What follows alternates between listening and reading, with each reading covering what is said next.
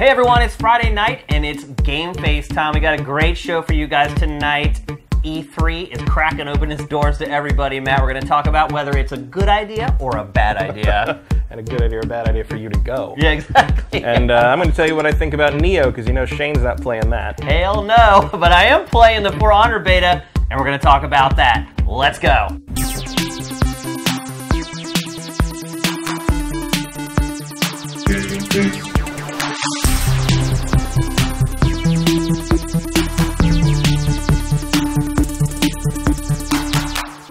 Greetings, everyone. Hope everyone's cracking a beer. It is Friday night all around the world. It is miserable weather here in LA. Has been for like 2 months now. Yeah, we need it. We actually got like a winter this year, which just means it's raining. Yeah, winter in LA is just rain, but it's nice to see it for the first time in like 10 years. Yeah, which also means that it takes a really long time to drive anywhere. Yeah. Because when it rains here, it's like when I lived on the East Coast and we would get like a foot of snow. That's how people drive. It's insane. There are people who stay home. Oh, yeah. From work when it rains here. Yeah, That's A, how wussy we are, and B, how bad it is out there, because man, it's basically like you go out there on the freeway when it's raining, you're basically playing pinball with Priuses. Yeah, it's terrible. But what's not terrible is GameFace, and we got a great show for you guys tonight. We're going to start off with an update on Marcus. Hopefully you guys saw the messaging on the site and some of the stuff I posted on Twitter, but Marcus has had a miraculous recovery. And the EMTs are calling it a 1 in a million. It is insane. Marcus, it's almost like nothing ever happened. It's really incredible. I'm not a religious guy, but calling it anything else but a miracle is probably not the right verbiage to use. It is undoubtedly one of the most incredible medical things I've ever seen. Definitely the royal flush of heart attacks. Yeah.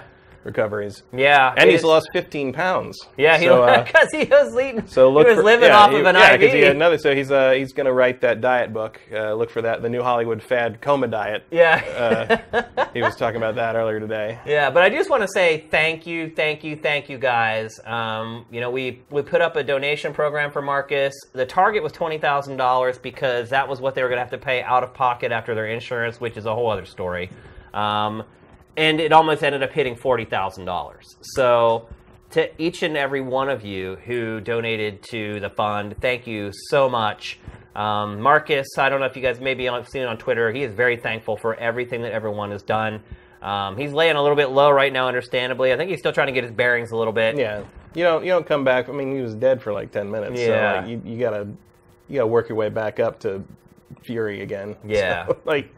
So, no, he's doing well. And, making regular posts on Facebook and Twitter, and he seems to be intact. Yeah, and I have been in contact with him personally, and he's very, very thankful for everything you guys did for him. His own words were it's something I will never, ever forget. So thanks to any of you guys, even if you didn't donate, even if you just sent positive vibes his direction, everything counts. You know, positive attitude makes a big difference. And I know his wife as well is very thankful for everyone's support. Both financially and emotionally. So, awesome work, everybody. We show what the community can do, and we all band together. Once again, I might add, you're just a group of awesome people. So thank you. Marcus thanks you. His wife thanks you. And I'm sure we'll be hearing that from him personally in the very near future. And Spike, his dog, thanks you. Oh, yeah. Well, he's the thanking real hero. Spike. Spike saved his life. His dog, Spike, saved his life, without a doubt. Yep. It's really insane. So get a dog. Get a dog.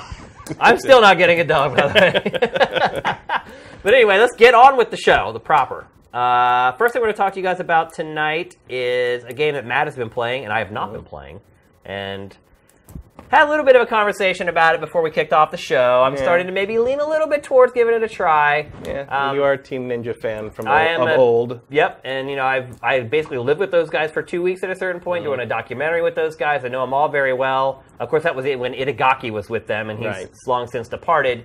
So I do have kind of a special affinity for them. Just they're great people, in all honesty. Their hospitality they showed me. And back with Ninja Gaiden 1 on the Xbox, there was sort of a flip situation where I didn't like it very much, and you loved it. And you were like, try it, keep trying it. And it took until I finished it, and I started a new playthrough, and going back through the early levels, now knowing what I learned playing through the whole game, all of a sudden I was like, oh, this is great. Yeah. Like, it clicked. Just like Dark Souls, it finally clicked. Well, see, that's something that is convincing me to give it a try, is you were saying that it feels a bit like Ninja Gaiden's combat. Yeah, I mean, you can feel the pedigree in there. It's definitely a Dark Souls, outgrowth.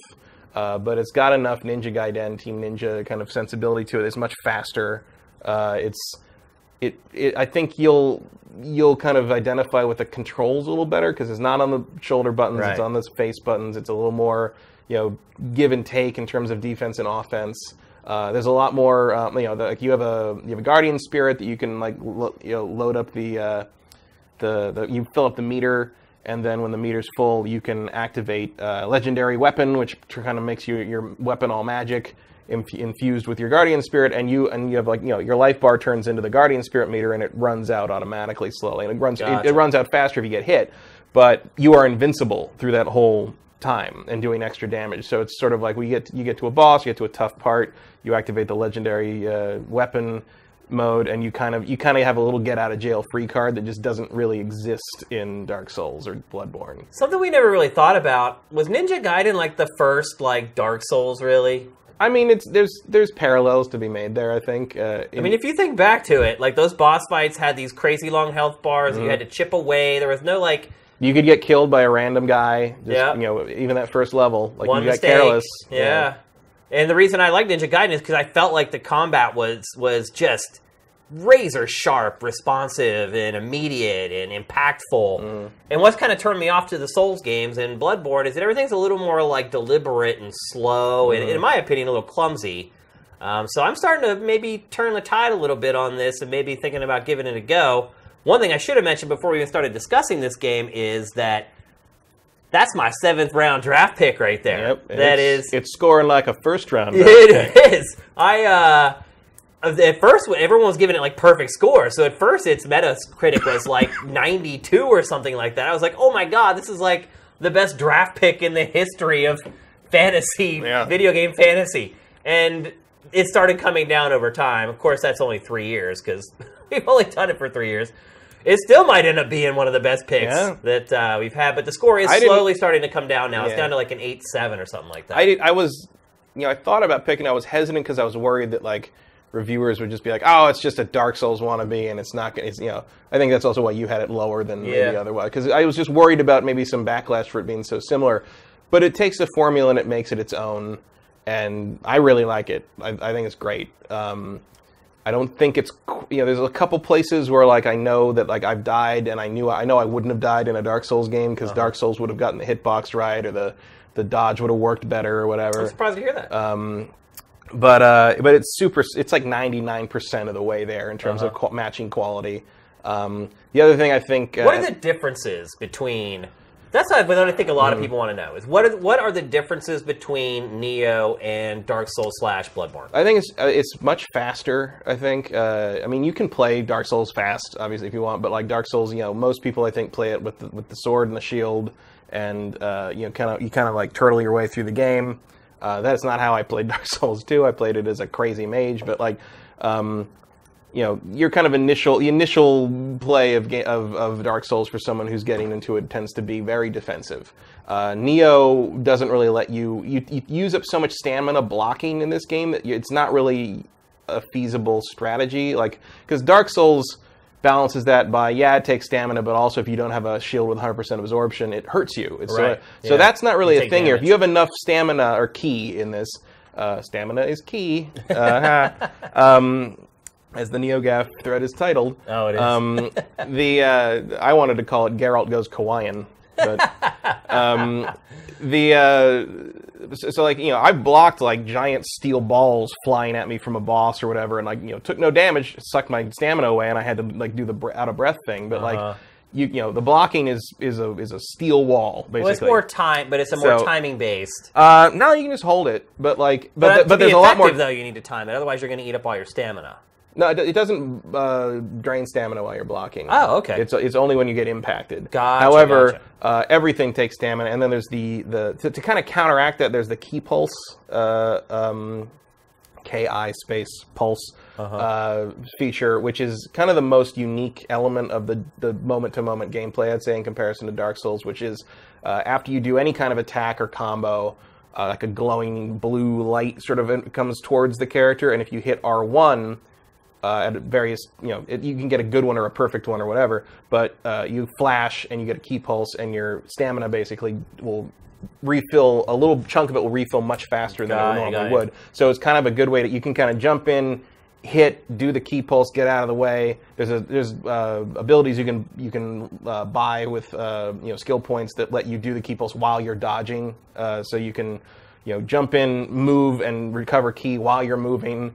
So like it encourages much more fast movement and much more hit and run.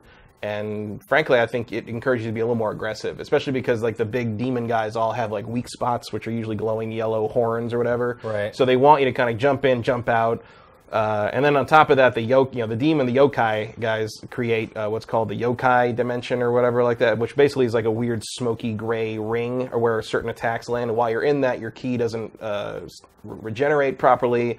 You use more ki as well, I think. Basically, it's a bad place to be, but if you do a perfect ki pulse while in it, it disperses it. It sounds really complicated. It is really complicated. But the good thing about this game is, even if you don't understand all that stuff, you can still just beat it doing slash and dodge. Okay. And eventually, once you learn how all that other stuff works, you'll like beat a boss that took you like 5 minutes to beat will take you like 50 seconds. Right. And you'll be like, oh, what was I doing? All this right, stuff. right. Because that's the other thing is everybody has ki. Everybody has stamina.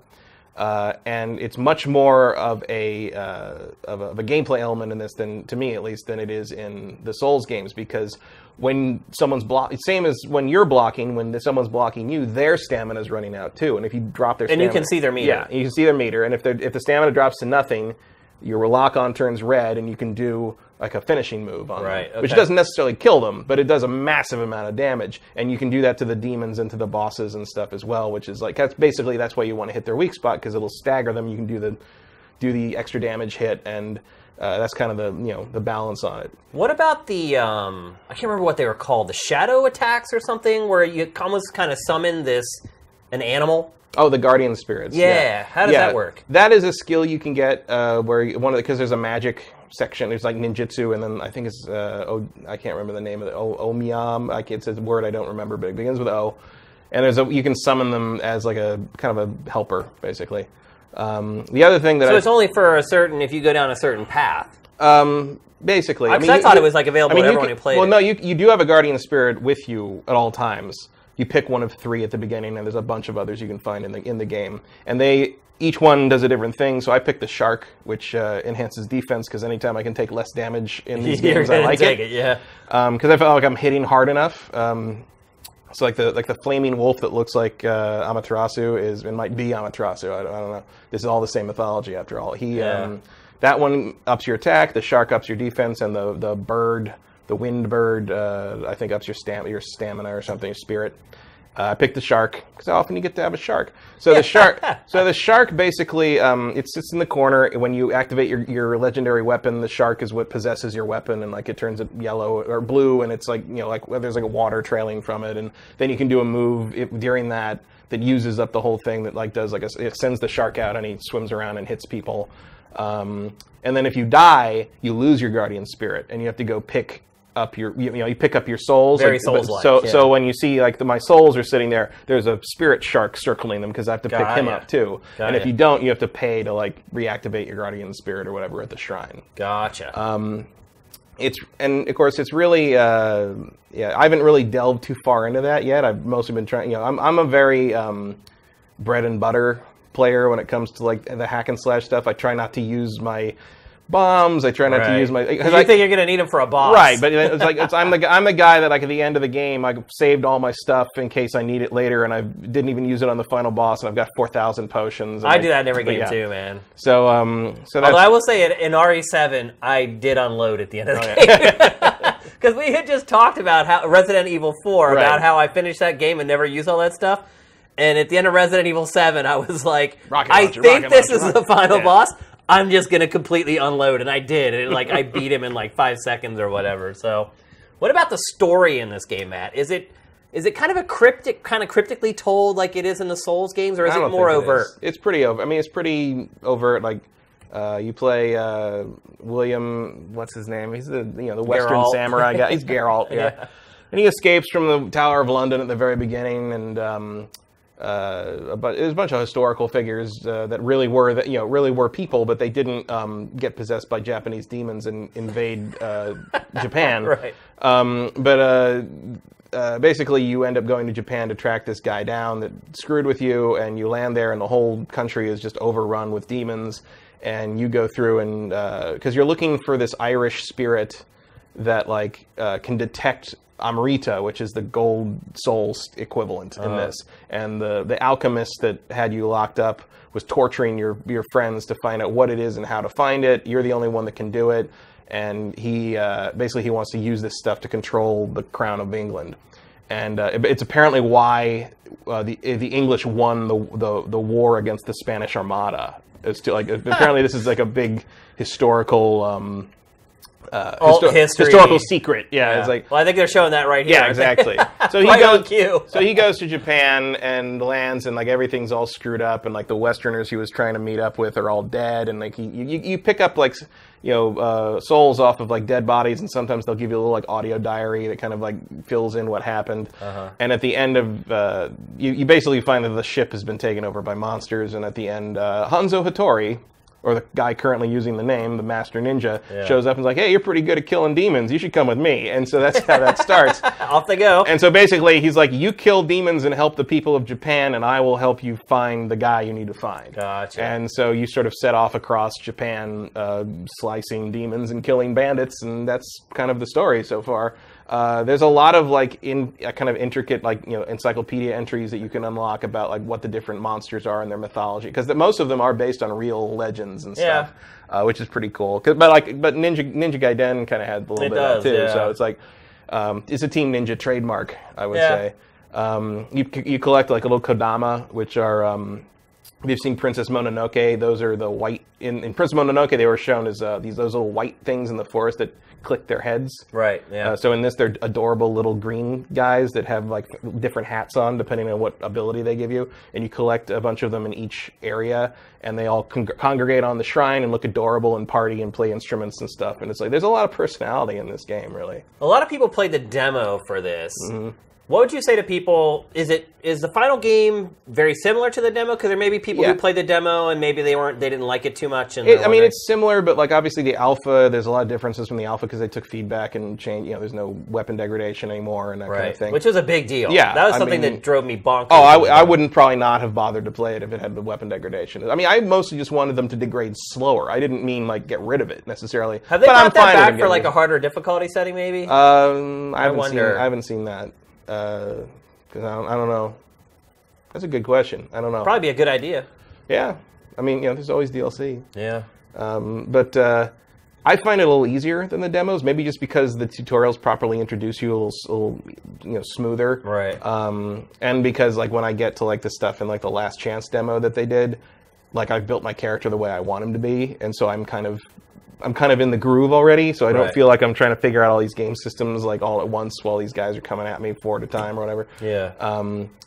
I did like the Last Chance demo. It was kind of the thing that made me decide, okay, yeah, I'm going to go for this one. I like this. But I think it's easier the way it's presented in context of the whole game. It's a much smoother curve. Gotcha. The other thing about it, and I think this might be one of the things that helps you on it, is it's not a big interconnected singular location like the Dark Souls games. It's more like Demon Souls, in that it's you pick your missions from a world map. You go to a particular place, and it's a self-contained, discrete location.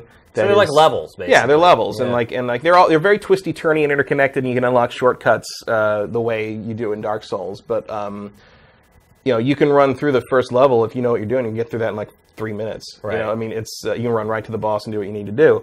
And because can you run past enemies in this game? Yeah. Oh yeah. There's a YouTube video of a guy beating the first level in I think it's 2:15 or 2:30. Oh wow. He just runs straight through it. There is actually it's not achievements, but they have titles in the game, those little it's like hundreds of different achievements. Kill this many, kill blah, blah, blah. Right. And as you unlock the titles, you get prestige points. You can use prestige points to upgrade the character more in different ways. You can't upgrade him other ways, like more life points or more power against yokai or whatever.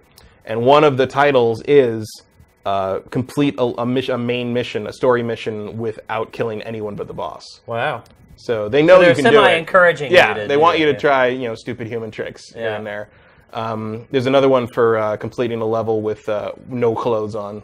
Oh, really? And there's another one for completing... I think someone said in the chat they're watching the show tonight naked, so perfect. Yeah, I think that was Nolan Elric. Yeah. So yeah, this title unlocked right there. But because they're individual levels, like you can get through one in 20 to 30 minutes and feel like you've done something. Yeah. That is a big knock against the Souls/Bloodborne games, is you can spend a lot of time playing them and feel like you've accomplished nothing. And that's the other thing, is like the game seems much more maybe not forgiving, but just like sensible about where it puts your souls when you die. Like there was a point where I got pushed. So it doesn't just put them where you died. It does put them where you died, but it's nice about it. I guess I'd say. Like I was on a ledge, and a guy attacked me with an axe, and basically he was too heavy to push back. Because that's one of the things. Like you have an advantage over some of the enemies. Like you can really abuse some of these guys if you're aggressive enough. And this guy was not moving, and he hit me, and I tried to dodge the wrong way, and he kind of edged me with his axe. And if you get hit near the edge, you are an enemy. You sort of do this like Sonic the Hedgehog like balance thing. You fall off. And I fell off, and it was a long way down. And you're afraid your souls... And I thought my souls would be at the bottom of the... Because in Dark Souls, they would be. Right. They'd be down, but they were right on the ledge, like even before.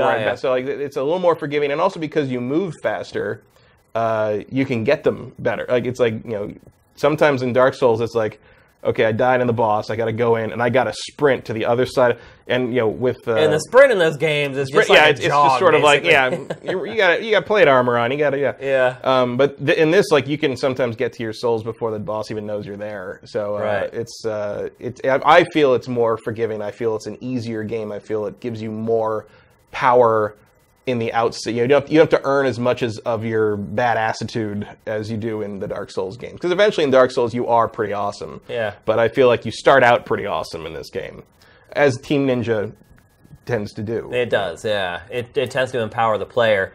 Is this better or worse than Dark Souls 3? Ooh, I don't know yet.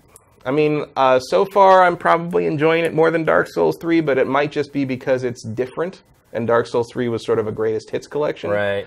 I did go back and play more Dark Souls 3 this week, just to kind of remind myself.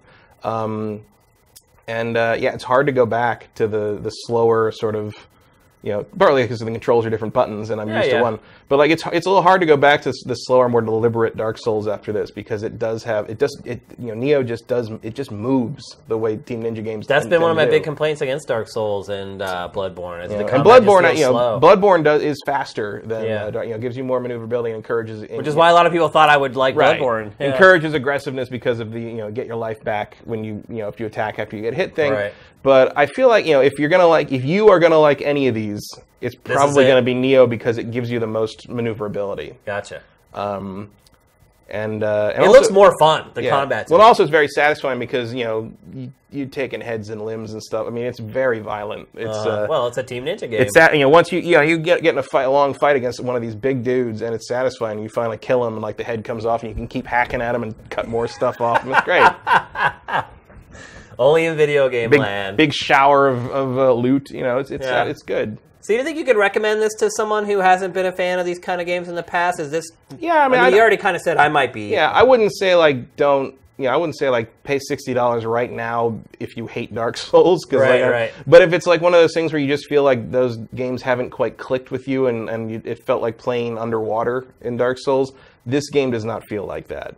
But it still offers that kind of like screw up and you're dead. You still got to pay attention. But like if you know how Ninja Gaiden 1 worked in that sense, where it's like, you got to know what you're doing. You got to you can't abuse the swallow slice in this one, obviously.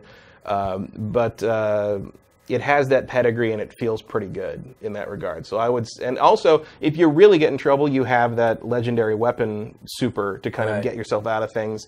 And it feels, I haven't timed the frames on this or anything because I don't care, but it feels like you are able to pull your block up in the middle of a crisis better. Like if you're getting hit by something and you're like, oh, if you get blindsided by whatever, it will let you block. There's like a cancel. Kind of like, yeah. So that's another thing that drives me crazy about the Souls and Bloodborne games is that like once you're locked into an animation, you're just locked into it. Yeah, you're much less likely to get hit stunned into oblivion on this game.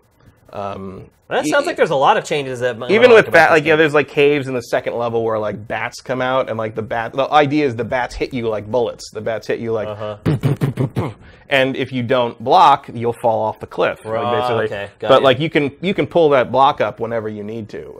It's pretty outside of specific moves the various enemies can do. You usually, of course, you're using up stamina. Use up all your stamina. You're back in the out of breath thing, and they can just have their way with you. But it's like any of these games is a balance of what you need to do versus what you can do.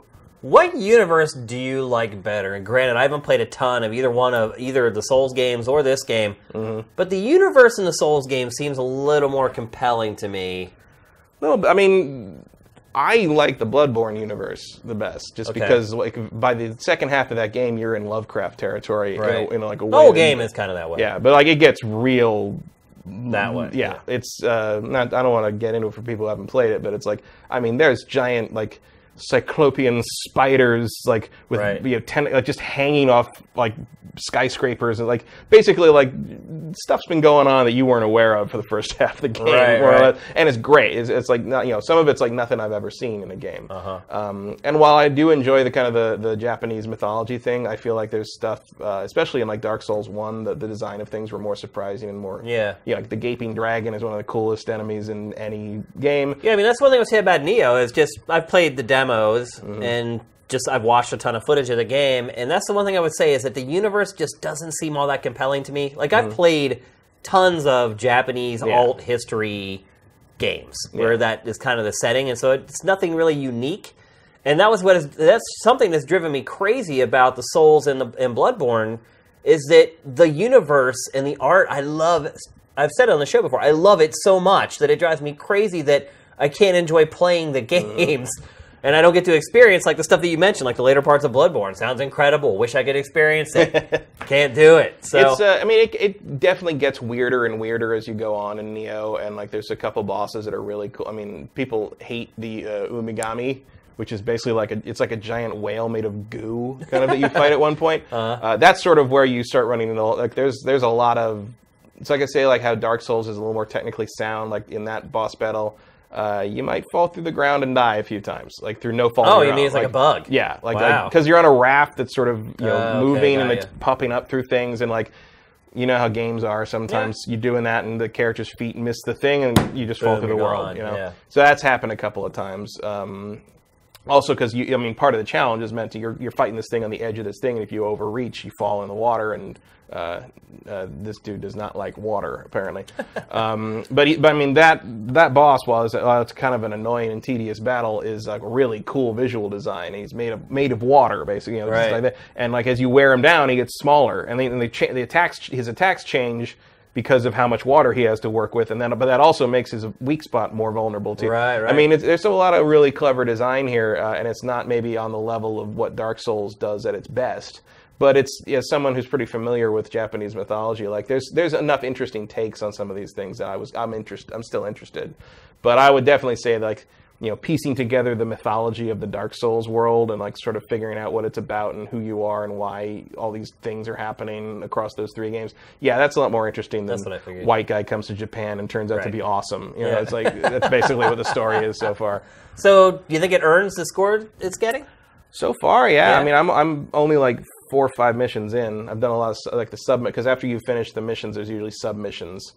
So far, there's submissions. You go back and do the same level, but kind of like the first level you start where you end the main level, and you go back through it fighting like a lot of more powerful versions of the enemies, and then there's a different boss, and you get some cool new gear and some extra money and souls, and it's just an extra thing to do, and it's fun. So I've done a lot of that. I'm very slow in these games. I tend to do everything. Well, you do everything. Yeah, I do everything I can. And I over level like a jerk, and like I think like I'm. Doesn't it kind of ruin the games though when you play that way? No, because you can still die in like 4 hits. I guess you're right. It's more about building my The main thing I'm doing is I'm building up my stamina bar and I'm building up my damage. All right. It certainly doesn't make it easy. But the other thing about this game is learning kind of which weapons you work the best with. So far, originally I was using sword and axe, and it turns out I'm much better with the dual swords than the axe. So that's kind of where I'm going with that, and that feels good. Like you have skills for each of those different weapon types, and you can learn to do some cool stuff, and you begin to learn where it's got that same thing. It's like, okay, well, you're using a spear, and that's cool, but you're in a hallway, so you should probably do something else. It's very much about learning the situation and not leaning on one thing all the time. I think what's most encouraging for me about this game is that it appears Team Ninja's back. Yeah. I mean, you look at the last couple games Team Ninja's worked on. They haven't been bad games, but they haven't been excellent games. They haven't been kind of that next level thing that they used to be known for. Mm-hmm. I mean, you could argue that Itagaki's last game or two at Team Ninja didn't hit that standard. I would certainly argue that. And having been around those guys, like, I know they had it in them. Because you sit and talk to them, and you talk to them about games, and one thing that struck me about Team Ninja was that a lot of times you talk to Japanese developers and they're enamored with Japanese games. And they're obsessed with being successful in the Japanese market and what do the Japanese players want, what is the hot trends in Japan. Not Team Ninja. You talk to those guys, they're wondering what's big in the West and why it's big in the West. Because they were always smart enough to know the market was always heading overseas. Even when I did that doc with them like 8 years ago, whatever it was, they knew then that everything was starting to shift over the Pacific. So, and you said you talked to them about game and game theory and game design, and I just knew, and I knew that they had it in them to make a game that Western audiences were going to love. And, the next couple games came out, and I'm like, whoa, like, we talked about this. Why are you doing this? I kind of wonder if, like, some of their last few games have sort of felt a little directionless. Yeah. And I'm wondering if, like, the strong template of Dark Souls kind of gave them that framework that everybody understood what it was supposed to be and where they were trying to take it and put their own spin on it. And all they basically had to do was bring their Team Ninja-ness to it. Yeah. And maybe that was kind of the constraint of we're trying to make a game like this other game kind of gave them that verve back. I wonder, too, if they're... Very interested to see what they do next. Yeah. The next Ninja Gaiden. Yeah. What's it going to be? I'm surprised they didn't slap the Ninja Gaiden license on I this think game. They could have. I think they could have, and it would have worked. Oh, yeah. Nobody would have said anything about it. And I'm wondering, too, if the last couple games they put out were... There is still some hangover from Itagaki there. I mean, it could have been games that Itagaki had worked on or created the design docs for. There could have been people still working at Team Ninja that were loyal to Itagaki and still wanted to stand behind his principles and his ideas. We'll probably never know. I also don't know, like, who's in charge, who's calling the shots, and presumably the guy. Oh, it's Hayasan for sure. Oh, well, whoever was Yosuke Hashi. Whoever was in charge of calling the shots for Ninja Gaiden 3 must have learned their lesson. Yeah. They haven't done that again. Right. But, Itagaki worked on Ninja Gaiden 3. Yeah. The initial designs for it and everything. Well, I mean, I don't know. Maybe Devil's Third kind of indicates that he took the problems with him. Well, it's funny because you look at Devil's Third and now you look at this game. Yeah.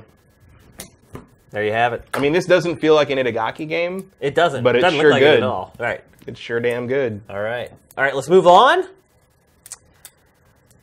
I almost didn't want to talk about this because we didn't do a show. People would have complained. Yeah, I know. If you didn't talk about this. I know. But, we waited a little while to do another GameFace because we wanted to get back on the normal schedule. We're doing the show at the end of the week because I think it's really advantageous for us to do shows later in the week. It kind of bore itself out over the last 4 or 5 months in that we would do a show on a Thursday and we would talk about things on the Thursday that everybody else would talk about the next week. And I think that's a huge advantage that we have at this show doing it on Thursday. I don't know why other sites do their shows earlier in the week. I don't know. We did it for a while, but I think this is better doing it this way. But the downfall was that we had to wait a couple extra days to do a show, and so a lot of people have already talked about this topic. So I try to stay away from things everyone else has kind of talked about to death, but I think the story is kind of too big and too controversial to just blow off and not include in the show. So set it all up. Basically, what's happened is GameStop. And Matt, have you ever worked at game retail? I ran a game store that was independently owned in 98, 99 up in the Bay Area. I've never worked for GameStop or Funko or any of the big But you've worked chains. in video games retail. But I've worked in video game retail. Yeah. I have not. And I worked in an arcade that was also a comic shop when I was in high school. Okay. I've not worked in games retail. When I was in high school, I worked at a record store at the mall. It's not that different. Right. That's what I was going to say. It's pretty much the same thing. You get these weird memos that are sent from corporate, and you're like, what is this? This makes no sense. But basically what's happening is something that we've known for a long time, is that GameStop wants you to buy everything used, because that's where GameStop makes all its money. It's pawn shop. It's a pawn shop. That's really what GameStop is. It doesn't want you to buy the stuff new, because the profit margin on something new is so minuscule. Profit margin on a used game, they pay you $20 for your used game. They sell it for like $5 less than new. They make $30 off of that game. You buy a brand new copy of a game, they make like $5. So we've known and this, they want you to bring that brand new copy back so they can do the used. And what they called it was the circle of life. Right. It's so bad. You don't name stuff like that, by the way. You're just asking for it. No. And so what happened is some GameStop employees were getting these memos telling them that they should try to push used games. And a couple of them basically leaked it out to Kotaku, I think was the first publication to break the story. I think that's right, yeah. I think Jason Schreier, actually, who does great work, by the way. One of the better journalists in the industry right now. I don't know about his Zelda list. Yeah, it's It's pretty high place for the Oracle games. Yeah, I'd agree with that one. A non-Nintendo developed Zelda game. Not that it... I like them. I like them, but they're... Wow. And not that I would automatically put them lower on the list just because they're made by Capcom, but the fact of the matter is they're good games, not amazing games. Right. But anyway, we digress. Tangent. Schreier. I love Schreier. I think he's good. He's one of the few legitimate reporters we have left in this industry. No, he does real work. Yeah, but he's like a real journalist. Yeah. And there aren't many of those. Oracle of Seasons? Really? Yeah. But he basically broke the story. Someone reached out to them, and he followed up and investigated it. And I think initially maybe the report was a little harsh, because I think his initial report was that GameStop was mandating that these employees sell used stuff, and if they didn't, that they were put on a list of some type, and that they were up for termination. The original report came off as like, new draconian policy, like chains GameStop employees in dungeon or something. It was whereas like if you have any familiarity with game retail, you know this has been going on for 2 decades. And then ultimately, the GameStop put out. They didn't always call it that stupid name. Right. GameStop kind of put out a statement about it, and a lot of employees have come forward and said, hey, look, they're not saying they're going to fire us. It's just one of these things. They're just implying it. They're They're not saying they're going to fire us. I just feel like I might get fired if I don't do it. Is there any difference? Yeah, it's totally different. So that's just capitalism, right? I don't... So Matt, rule through terror. That's how corporations work. Yeah. So Matt, as it turns out, like no one's really going to get fired if they don't sell X number of used games. Oh, the manager of the store will probably be like, giving a stern wiggly finger when the district meetings come up. Or the next schedule comes out, and you notice you're only scheduled for 2 days out of the week when you used to be scheduled for 4 or 5. That's how they do it. That's how they get you and twist the knife a little bit. So, Matt, is this story being blown completely out of proportion? I mean, it seems like this is sort of a cycle that happens. Like every few years, we get angry about how GameStop works again. And there's nothing in the story that really surprised me or was different. Most retail things do that, especially if they have used product. Like that's where the money comes from, no matter what. Even like music stores. Not that we really have music stores anymore, and that's one of the reasons why. But like, yeah, it doesn't shock me. It's one of the reasons I never worked at GameStop or one of the corporate places, because I didn't want to do that, because I hate used games and I don't want to sell people them. Like I have never talked to anyone who worked in games retail that liked the job. I liked it. Did you? Well, because I get to call my own shop. It was basically you were running it. I was there were 3 of us. We were managing it. We were all friends. We worked for the guy who owned. It was attached to a music store. It was its own little cement bunker in the back of the parking lot, and he owned the big vinyl music store that next to it. And he would come back and check on us a couple times a day. We'd let his grandsons watch Dragon Ball Z in the store because he couldn't stand it. And It was a good time. You know, we had like Soul Calibur tournament. It was right around the time the Dreamcast came out. We would have Soul Calibur tournaments and like little things, and like, you know, we had all the regular customers. We had the regular shoplifters. It was, chasing kids down the street trying to run away with a copy of Link to the Past. 64. Like, oh no, I went back there a couple times ago. When I is it still open? Oh, it's still open. Wow. Yeah, and it's they still have those 4 copies of Madden 64 we can never get rid of. They're like for 25 cents, and no one will take them. I almost did it. I'm just like, just give them to me. Here's $1. I'll take we need new stuff for the shelf. We'll just put all the N64 games nobody could sell for 20 years. Yeah. But we had a really good time. Like, actually, rainy day like today kind of reminds me of the days we'd just sort of set up camp in there, and we'd order pizza and we'd hang out. And I mean, it was very Kevin Smith. But like, people would come in, we'd have a little, tournaments. I'm like, okay, who wants a piece of pizza? Well, people would want pizza, and we'd be like, all right, play each other in Soul Calibur. Whoever wins gets the pizza. Yeah. But see, that's awesome. But that's awesome. It was a great time. There are game stores like that that are awesome. Not many anymore, but they are. There used to be one on South Street in Philadelphia whenever I was going to school and running my very first gaming website, and it was like that. It was like a place to hang out. Mm-hmm. So I was really into DJing and buying records, and 611 Record Store, which is right here, which doesn't exist anymore. Well, that's the funny part is like the game store that I worked. It was called Planet Mix. And Planet Mix? Because it was a DJ store before it was a video game store. It was the annex of the record store where he started storing all the DJ stuff because it got so big in the late 90s, mid-90s, late 90s DJ scene, he couldn't store it all in the store, so he opened this back bunker where he stored it. And then that got so big, he got another store location down the street, and that was where the DJ stuff was, and then he turned the other one into the game store. But yeah, so I would go record shopping. Very closely connected communities. It is, oddly enough. And I would walk across South Street and up a block, stop and get a slice of pizza at Lorenzo's, which is legendary Philadelphia pizza, by the way. And then I would go up to this game store, and the game store was a hangout. Mm-hmm. In fact, that's where I got the name, like, Sifted Hangouts from, because it's one of those words that just has this, like, resonation with me over the years. And you would go in there, and it's like, new game came out that day for whatever platform. They had it there. Like, they just would open a copy, put it in the N64 or the PlayStation or the Dreamcast, and you could just come in and play it. And it was the best because you could figure out right away whether you wanted to buy something or not.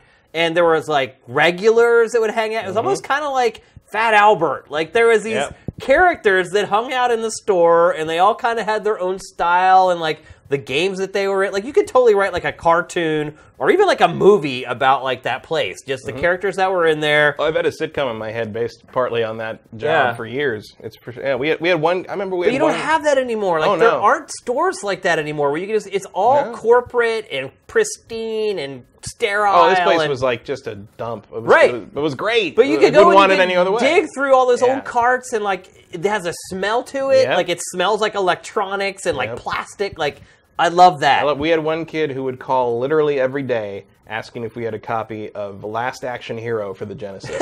And we never did. Like, we never saw that game ever. And we're like, no, we don't. And then one day... You think he was like autistic or something? Maybe. I don't know. One day, one guy actually said, yes, we do. Come on down. We're playing it right now. It's amazing. He comes in and he's like, oh, it just sold. And I'm like, dude, that's so mean. That to him.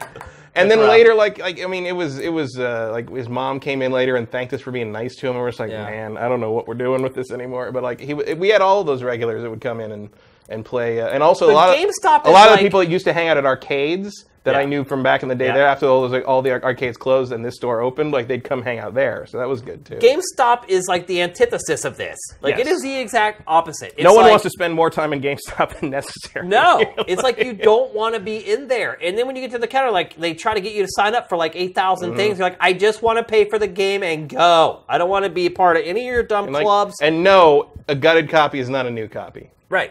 Yeah. You wouldn't give me new price for that. I'm not going to pay you new price for that. Right. I've had that argument with them for 25 years now. But I mean, going back to the topic, like to me, it just seems like this is getting all blown out of proportion because you look at the record stores. What record stores have actually survived all this time? One. Amoeba Records. And what can you do at Amoeba Records? Trade your stuff in. You can trade your stuff in. It's a pawn shop for music, just like GameStop is. And the reality is that probably a lot more businesses should start doing this if they want to survive as brick and mortar is totally squeezed out. Because that's what's going on. These stores are basically they're just a one-way street. Like clothing stores become a consignment shop where you let people come back. Say you're Calvin Klein or whatever. There's a lot of people who can't afford to buy Calvin Klein clothes brand new. So instead, they're going to go and buy it on eBay. What if you're Calvin Klein and you're letting people bring back their clothes after they're finished wearing them? Right. Well, that's like what I was... It's kind of the future of retail, to be honest. Well, that's like what I was saying a few weeks ago. I was talking about like the kind of the second wave of people. After the generation's over, there's a whole like market of people who buy these things secondhand, and then because they couldn't afford it before. Right. I get that from working at that store because we're in a pretty low income area, and we would have a lot of low income families that would come in, and they so that was '99, so these families were starting to pick up the N64 and the PS1 at that point. And it was, and they didn't mind. They didn't care that they were, a generation behind. They were just like, they just wanted good advice and good games to play and for a decent price. Yeah. And so that was kind of the bread and butter of the store, was that market. Right. And one of the reasons we were good at it was because we'd already played everything. You knew and the games, we knew all the good stuff, and we'd try to make sure the kids got good games to play as and sometimes it didn't work. One of my favorite stories was, some kid decided to buy Glover for the N64, if you remember that game. Like an hour. Literally, a video game where the main character is a glove. Is a glove. How does that get through like the meetings and like how does that get greenlit? Man, about a third of the games back then you could ask that question. It's really insane. And they came back like a couple hours later and wanted to return the game because because the mother didn't realize there was magic in the game. We don't like and he magic. Was religious. It was a religious, and the kid is just crushed, devastated. And she's like, "Is there anything like it that we could get without magic in it?" And I'm like, and eventually I kind of dug a little bit because I want this kid to get a good game. I dug a little bit, and it turned out that what she didn't like was that the main character could use magic. You don't want the player to use magic. Magic in the game is fine, but as long casting as spells her son is isn't casting spells. Yeah. I'm like, what about like drinking potions or something? She's like, oh, that's okay. That's just like so a smoothie. Crazy. And I'm like, and so I gave him. I said, why don't you try this? And I gave him Ocarina of Time because Link doesn't use magic. He just does he not? Not really. Like, I mean. Not in that game, really. He drinks the potions and he has like the items and stuff, but there's not, the magic is all done by the fairies and the goddamn owl. Yeah. And okay, and they went off with that and never came back. So I assume that was okay. So the kid traded Glover in for Ocarina of Time. Oh, there's a huge upgrade. I saved the day. I'm surprised he hasn't reached out to you in the last couple of years and been like, "Thank you, I remember that day." I'd remember that day. Yeah. But at the end of the day, this is really a non-story. Yeah, I mean, it's just how that works, I mean, I don't like it. It sucks. I would hate to have to be beholden to that policy as an employee, but that's just, I mean, I don't see any other way to run that business, you know what I mean? I mean, I wish they didn't badger me either. It would just go away. But it's like, but that's what you got to do. And I'm never going to sign up for your thing. I'm never going to buy your used game. I'm never going to do any of that. I'm probably never even going to bring in a game to trade in because if I want to get rid of a game, I'll probably just give it to somebody who wants it and I'll trade it in for 99 cents. Or I'm going to hold it until I'm like 65 and then just unload my whole collection right before I retire and make 5 times that amount off of this game and selling it to you. And it's just not worth it to me. And but I understand. I don't ever get mad at the employees for doing that. Really, just because they have to. You have to. You can't tell by looking at me that I'm not going to buy a used copy of a game. Right. Like you have to ask. For a lot of people, it's like you were just saying. Like a lot of people are fine buying a used copy. Yeah. In fact, they want to. Like that $5 or $6 they save is like lunch for Monday or whatever. Like I think a lot of times people have a hard time realizing that other people don't have the money that they have. Right. A lot of people don't realize there's a lot of people struggling everywhere, not just in America, but all around the world, like, that love games, and they're okay with buying something for $5 less. I just wish the used copies, the pricing kept up better with the dropping new copies. No, you're right. Like, often these days you can get a better price digitally or from Amazon or something of a new game than you can for the used copy. They don't. You're right. They have too much inventory to keep up with that. Do they price match? I think they do. Do they? I think they probably do. I've never tried to do that. You would think they'd have to. I think. But then so many parents go in there that are completely ignorant to everything that they're just like, here you go, I'm saving $5. So and every once in a while, I'll tell you the one thing I do buy used is Pokemon games. Because there's always good stuff in that used save. Well, right, the save. Yeah. A lot of people don't think to wipe their save before they take it in there. I was trying to think when actually, that's a good question. Yeah. Would you wipe your saves before you traded in a Pokemon game? Nah, that's the fun. Like, Really? I would leave a couple because that was one of the things. Chat. Do you guys wipe your saves before you trade in a cart? I wouldn't wipe. My I'm Pokemon curious save. to see. Because when I ran that store, because that was the heyday of Pokemon Blue and Blue and Green and Red and Yellow, and when people would trade them in, we would take the cartridges and look through the cartridges for our own games. They're saying in the chat that GameStop does not price match. Oh, okay, that's too bad. But we would clean it up. Surprise. I had a Pokemon Blue with so many Mews. I had a box in the PC that was just Mews, because we would clean out all the used copies that came in because we were jerks. But I was trying to think the last used game I bought was probably I think I bought a Pikmin 3 for cheap when I up in Nevada when I was at a wedding 2 years ago or something because it was out of print by that point. Right. But then I thought, no, I bought a copy of Alpha Sapphire last year, last fall, because I didn't have that one, and I was like, oh, I'm going to get a used copy because I'll get some free stuff, and it was full of legendaries, and it wasn't like they hadn't wiped it. No, clearly they had been to. The GameStop events and stuff where you could get stuff, and there was some stuff I didn't have. So there you go. I think I actually do wipe my stuff before I That's mean. sell it. I think normally I would, but not Pokemon. It wasn't the idea that I was trying to keep what I had earned away from people. It's that I just expect most people when they buy a game, they want it to be wiped, and so they can just start the game all on their own. But just in case someone wants that. Also, I love the idea that somewhere out there somebody just has Pokemon that I had that have my name on them, because the original trainer is marked on the Pokemon bio. Here's some comments. If my youth Pokemon game doesn't have save data on it, I'm disappointed. Yeah, exactly. Tell me to say Nevada again? Why do I say it? When did I say Nevada? Maybe you said Nevada? I don't know. I said Novato. Novato, yes, not not Nevada. Novato is a city in Novato. California. Yeah, it's up wine country area. It's Nevada. People who live in Nevada say Nevada. I don't know where Nevada comes. I know Nevada is how you pronounce it in the language, but people who live in Nevada say Nevada. Right, Nevada.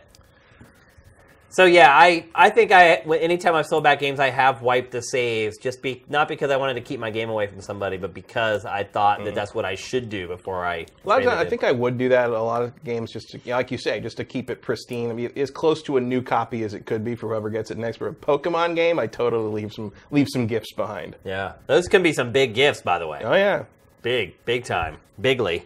Huge Pokemon. All right, let's move on. We're going to talk about Activision put out its earnings report this week. By the way, the best earnings report Activision has ever issued. Right, and then proceeded to lay a bunch of people off. Then laid off 5% of its staff today because, Matt, the reason they did that is because all the money came from Blizzard. Pretty much all of it. All that Overwatch money, all that World of Warcraft money. Yep. I'm wondering if Blizzard at this point is just like, why? Why did we sell? Why did they sell? To this day, I have no idea. The founders probably just wanted to cash out. I guess. Because, look, it's a risky business. Oh, yeah. You're 4 flops away from having half the money you would have had. So I'm guessing the founders were just like, man, you know what? I'll take $1 billion. I think I'm okay with that. There's a big difference between $1 billion and 500 million, or I don't know. Is there? You can't spend that for the rest of your life anyway. It's impossible. But I'm guessing they're just like, hey, we're at a good place. Let's cash out or whatever. But that was dumb. Now, hindsight's always 20/20. But man, they could have made so much more money. So, as a part of Activision's reporting, they said that Infinite Warfare, the most recent Call of Duty, did not sell to expectations. No kidding. And they said that, that's one thing that you and I have known for a while, that it was not selling well. And they said that the idea did not resonate with fans. And so because of that... Resonated with me, but I'm not a fan, so I guess they're right. Right. Yeah, there you go. That's a good point. And it resonated with me, too. And I guess I would call myself a fan. I mean, I play every one of them, so I guess just by default I'm a fan. But basically they said that, they think that it didn't sell as well because of its futuristic setting, which really doesn't make a lick of sense because if you go back to Sledgehammer's first game, Advanced Warfare, it sold amazing, Yeah. and it was the most advanced of any Call of Duty ever. I think it didn't sell because nothing sold very well. It wasn't just Call of Duty. Like, it was just a total bailout on the AAA market over the holidays, which I'm still struggling to really kind of understand. I mean, I don't know if we'll understand a whole lot about that until we see what the holiday market is this year, too. I mean, does it do the same thing, or does it bounce back to what it was? And at that point, you got to see, well, what was going on in 2016 that made people just pull back from buying video games. Well, I mean, I think the last time we discussed this, I think we did come to a pretty good conclusion, and just the times are changing. People are quickly dropping price. I mean, look, if Last Guardian didn't teach you something about buying. Now, Last Guardian has been dropped $20 permanently. Yeah, it is now a $40 game forever. And was it worth playing that a month and a half earlier?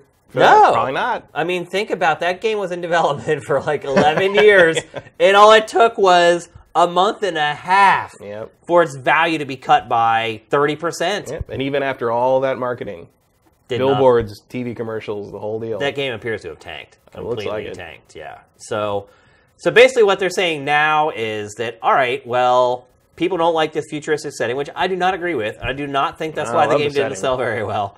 But that's how they're taking it. They're saying that now Call of Duty is going back to its roots. Meaning boots on the ground. Shooting Nazis. Call of Duty World at War all over again. Maybe. Do you think this is the right move, Matt? I don't know. I mean, I would have thought Infinite Warfare was the right move before because I thought it looked really cool. Yeah. And I enjoyed it. So maybe the lesson is don't listen to me. Other than the multiplayer. Yeah, but like, you know, I kind of wouldn't mind going back to World War II after all these years and seeing what they can do with it now. You know, it's been a long time. I feel like, I don't know if you remember, Matt, but it used to be a running joke in the industry about World War II shooters and World War I shooters and Vietnam shooters, that it had just been milked for all it was worth, and there was no new ideas that people were going to bring to it, and we begged and pleaded for them to stop. Yep. Like, when we were working on X-Play, that was like a running joke around the office. Oh, another World War II shooter. Oop, another World War I shooter. I mean, I think I've told this story about going to Infinity Ward to review Call of Duty 2 during the 360 launch, and just being, I remember driving over there and being like, oh my God, I can't believe I have to play it. You know, because it's like dabbling in a World War II shooter, you know, number 433, and just playing like 2 levels and coming back to work and being like, yeah, it was just another one.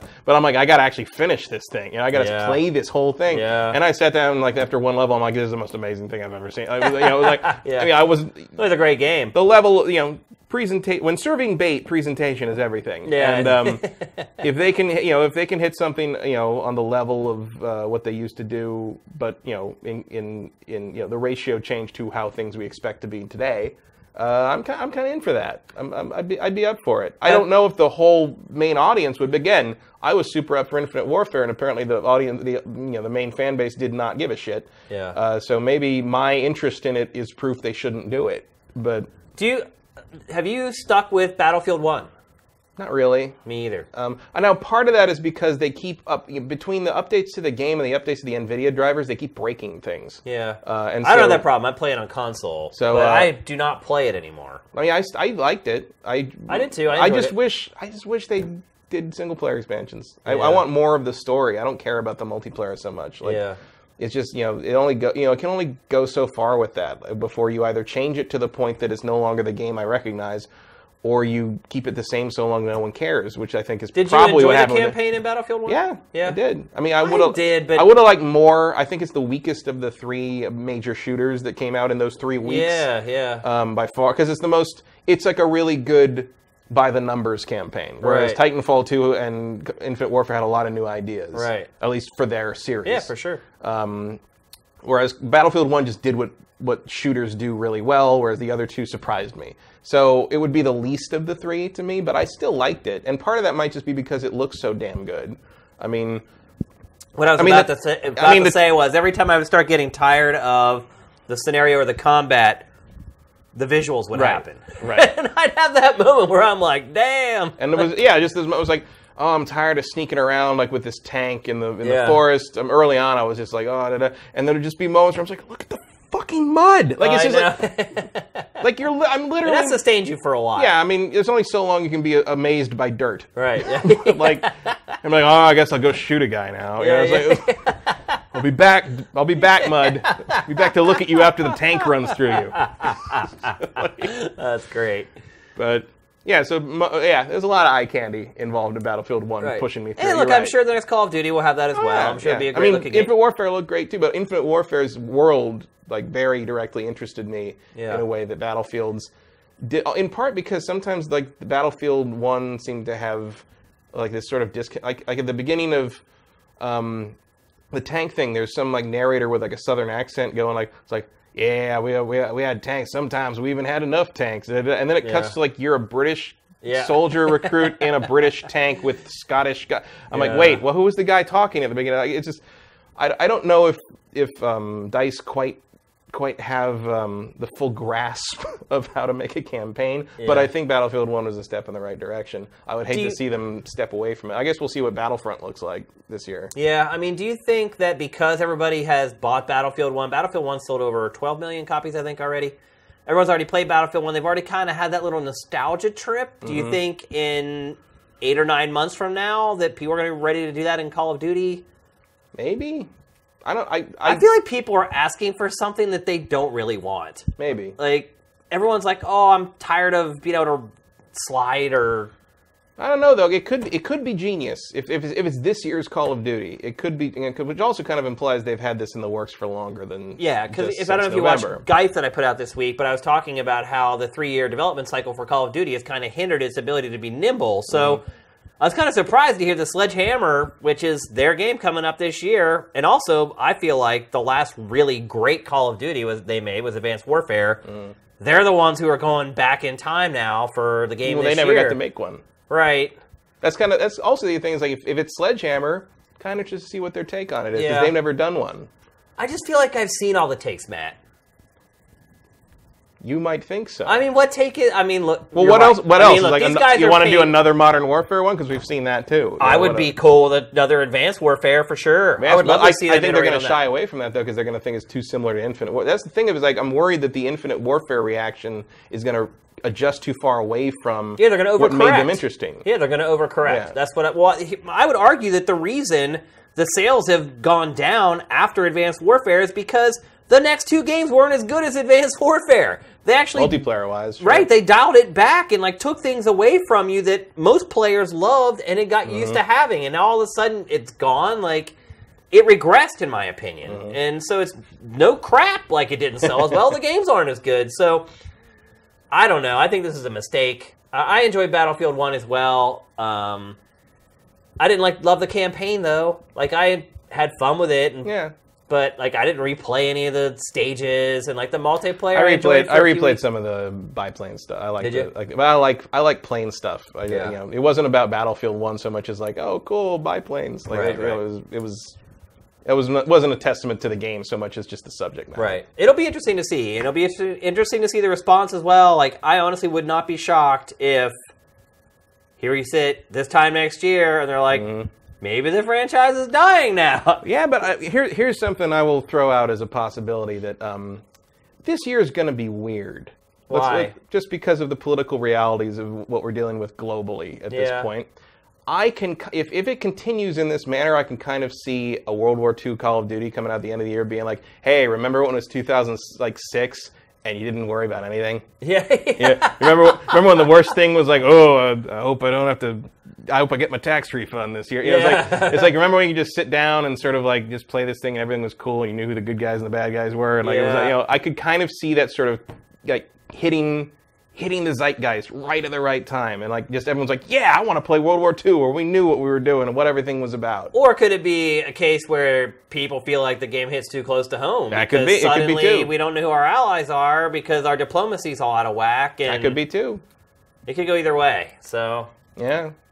I don't know. I think it's a mistake. I don't think going backwards is ever the right thing to do. Would I be cool with a game that maybe flashback and had a couple sections maybe from that era to maybe set context for the story? Yeah. Sure, I'd be totally cool with that. It might an entire game based in that era. I'm not excited about. What might be interesting for them to do, and I'm sure this would take longer than just the 9 months they have to sort of. Be agile after the reaction to Infinite Warfare. I would love to see a Call of Duty game that focuses more on the idea of the title, Call of Duty, the idea that this is about people who serve, men and women who are, in the military service, and sort of follows it. Start it like World War I or even the Civil War, and sort of follow a service family, like a military family, or multiple ones even, if you want to do worldwide, and go through all these wars, and then follow through the present day and into the future, and sort of try to tie like the political and personal realities of what it means to be a soldier in these conflicts, and kind of tie it through this arc of like conflict in the modern world, and how they speculate on what it could be down to like an advanced warfare kind of timeline. Black Ops 2 is a little Black like Ops that. is doing a very similar thing to that, but I think expand Before it jumped the shark, right? But expand the scope, but make it one game. And kind of tell the story of a family or a group of people that's in the same way. In the same way, like the Captain Prices keep popping up through the Call of Duty series. Yeah. There's a Price in the military. You could even just tell the story of the Prices. Frankly, I think that would be an interesting way to kind of tie it back and bring it back to being about people. Because that was one of the things that Call of Duty 2 did so well in World War II that a lot of the other games weren't doing. Was that you felt like a person, you felt like you were with other people in these horrible situations, like you saw. It was about the on the ground soldier, and it wasn't really. It was about the spectacle, but it was also about the spectacle of being a tiny person in that crazy situation. The one thing I would counter that with, though, is that I feel like the earlier games in the Call of Duty franchise jumped around too much. I'd agree with that. You never stuck with like one guy so that you actually ended up caring about that person. Mm-hmm. It's like, here's this mission. You're playing with this guy from Germany. Mm-hmm. Now you're playing this other guy who's in the British SAS. Or it just would always hop around. Well, I think that's why Call of Duty 4 really nailed it. Is you had those three characters, and then they killed the Marine, which no one thought was, no one expected that because nothing like that. You're always following these different threads, and it's like, sorry, snip, which was a shocker at the time. Yeah, for sure. But I think that's where they really nailed the idea of like kind of just showing different points of view of a global situation unfolding all at once. Whereas before in the World War II things, they would just kind of Call of Duty 2, they did jump around a lot, and that's Battlefield 1's problem too, is you don't really get it. By the time you get into the shoes of these guys, it's over. Yeah. You're right. But I think if you kind of take it and sort of make it about a family line or an ongoing sort of arc through history, you could get some mileage out of that, and you could get a thematic. Thematically, you get something out of that isn't really something they've covered in the recent games. That maybe give it a different flavor. Yep. Well, we should be finding out pretty soon. Probably within a month or two, we'll get that first little teaser of the game, which usually that first little teaser gives you the setting. It doesn't show much usually, but it'll give you the setting. Yeah. You'll know kind of what era it's in. So we should know that in the not-too-distant future. I am still 100% against the series going backwards, and I think it'd be a huge mistake. But one way or the other is going backwards. Because they're retreating from the future stuff. Right. Yeah, I mean, they've already went on record as saying that. So it's a matter of how far backwards and how much it hurts. Yeah. So we'll see. All right, let's move on. Next, we're going to talk about something I predicted, Matt. Mm-hmm. I predicted that this was going to happen. E3 is opening itself to the public, selling tickets to the general public. How many tickets is it? Like 1,500? 15,000. 15,000? Yeah. Well then. Which is like... That's a lot. That's like half of the attendance at an average E3. Mm-hmm. So they're going to... What was the maximum? What was like 2006 when they were like, holy crap, this is crazy, we're going to Santa Monica? I think it was only like 40,000 or something. It? Yeah. Yeah. So, E4All, remember that? Yeah. That little side thing? They're turning it into E4All, but... That was one of my favorite shoots of all time. There was nobody there. Blair Herter and I went to shoot. We were supposed to shoot that vest that like kicked you in the chest when you got shot. That's what I wanted. I have one of those actually in my closet at home. And it was just like this weird, like no one was there. And I remember at one point, like we decided, like I have an idea. We just stand with a camera crew in the middle of the floor, and slowly you saw the PR people emerge and like come over and ask if we wanted to see their thing. We're like, yes, we would. And that's how we decided what to shoot, was whoever came over and pulled us to their booth. It was we were just hung because the center of it was just like, it's the same hall as E3, but the center was just nothing, and a trash can. It was just the center of the floor area was a trash can. Yeah. So we just sat there, put our drinks in the trash can, and like waited. It was the weirdest thing I've ever. It's like you're shot. a prostitute waiting for kind a of, yeah. We were like, we're like just you're walking the strip, just doing your strut. Just stick your microphone out, and they'll see that we're media. Just do it. It's like it's the equivalent of like wearing a short skirt. Yep. We got so many Entropia demo discs. It was amazing. So basically, they're gonna like add 50% more people to E3. And again, I did predict this. I knew they were going to start. I figured they had to start letting people into this. Otherwise, it was going to become irrelevant. And that's pretty much exactly what E3 said when they announced this. And do you think this is also like a move to try to keep people from pulling an EA? Maybe. Like, look, we're letting the real people in. Like, don't leave. Well, I think I also predicted that more companies were going to do what EA did. And we're going to see more of them start to leave and do their own thing. Waiting on you, Activision. And this may be exactly what that is them like saying, okay, we need to meet in the middle here somewhere. Otherwise, E3 is just going to go away again. Matt, how do you feel about this? Like personally, or as someone who would... Well, let's talk about... We'll talk about it from two different levels. We'll talk about it from... First, we'll talk about it from our perspective as working journalists going to the show and trying to work. And then we'll talk after that about what it's like to just be an attendee who wants to go. Right. So as someone who goes to E3 and tries to get something done, how do you feel about it? I think I would have cared more like 10, 12 years ago. Yeah. But now I know everybody so well that I don't really worry about the bigger crowd because I just need to go find my friends and see what I need to see, and that'll be that. It's not going to really impact me much, I don't think. I would agree with that 1,000%. And not just because we know more people now than we did then. I just think the way E3 is set up now, it's not like it used to be. Like back when we worked on XPlay, I would schedule everything for us for E3. We'd set up time for a booth tour, right, where their rep would come out of the little PR station and walk us around their booth, showing us each game. And a lot of times they bring out the developer who was working on that game to come out and talk with us. If not, the PR person would kind of give us their little spiel. We'd do our booth tour. We'd go back. We'd cut it all together into a 2-3 minute segment. Off we go. And back then, the amount of people at E3 was a big freaking deal because you're constantly tearing down and setting up and tearing down and setting up, and people are walking through your shots, and people are bumping your camera, or people are behind your talent, like giving them rabbit ears or whatever. That stuff doesn't really happen on the show floor anymore. Every publisher in their booth now has a private area where you go to conduct interviews, and a lot of times it's great because they'll have like a spot on top of their booth that's overlooking the whole show, and you have that great shot behind the people that you're shooting. It used to be back in the day that wasn't the case. We shot everything on the floor with all the other attendees, and it was a nightmare. Yep. You still deal with this at Comic-Con. Yes, that's true. And in Comic-Con, it's even worse because the press has no priority there. They're just like, you're here because we're letting you be here, not because we need you here. E3, they need the press to be there because these publishers are investing all this money to get coverage. So the times have changed at E3. Like, you see all these people, this footage right now, the B-roll that we've shot, you see lots of people waiting in line to play the games, but we don't have to, as journalists, we don't have to fight for that anymore. We don't have to fight with those people for space. Not too many people in line there. No, well, that's the WB booth. That's the Lego Dimensions. That's what happens booth. when you're No one showing cares. all Lego games. Yeah.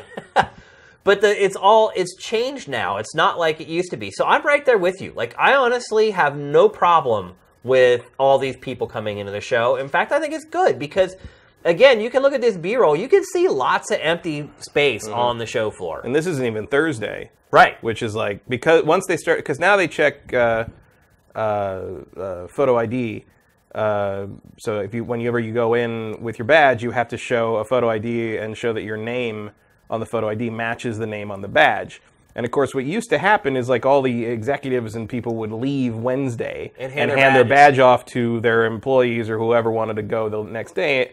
And now you can't do that. So instead, you go on Thursday and it is a ghost town. Right. And because it used to be people who weren't supposed to be there were in there on Thursday using someone else's pass. Exactly. And so I remember a couple years ago, like it was like we were standing, a bunch of us, like Sessler and a bunch of us were just standing around in an intersection in the main hall, just 5 or 6 of us in a group in the middle of an intersection. There was no one walking past us, and we're looking around and we're like, you want to go to the bar? And we're like, yeah, let's go. It's like E3 was over. Like it was just over, and everybody else, the people working booths were just trapped there. Yeah. So at least if you're letting the public in, there'll be someone there to see stuff. Right. You won't be wasting your money being there an extra day that the bigwigs don't want to be there for because their business is done. So I mean, it's going to make it harder to walk through the floor, but it's like that's a small price to pay for making the publishers feel like it's worth coming to this still. I mean, they had to do this, right? Yeah. I mean, they have to try it. Maybe it won't make a difference, but I feel like it will at least make it look more crowded. And of course, everybody has a social media presence of some form now, so it's still coverage. It is, yeah. Technically, it's still buzz. It's still uploading photos to Twitter or Facebook from their personal account. Other people will see it. I mean, does it really matter where it's coming from? Right. And of course, as long as it makes it in everyone's feed. And I mean, hell, have you read some of the coverage that E3 gets from official outlets? Is it all that different from Johnny Whoever it's really uploading not. a photo from Actually, the floor? Johnny Whoever is probably way more informed than Yahoo or USA Today or whatever. Yeah. So I have no problem with this at all. Let's talk about it from the perspective of our viewers, our sifted subscribers who are trying to figure out whether they should go or not.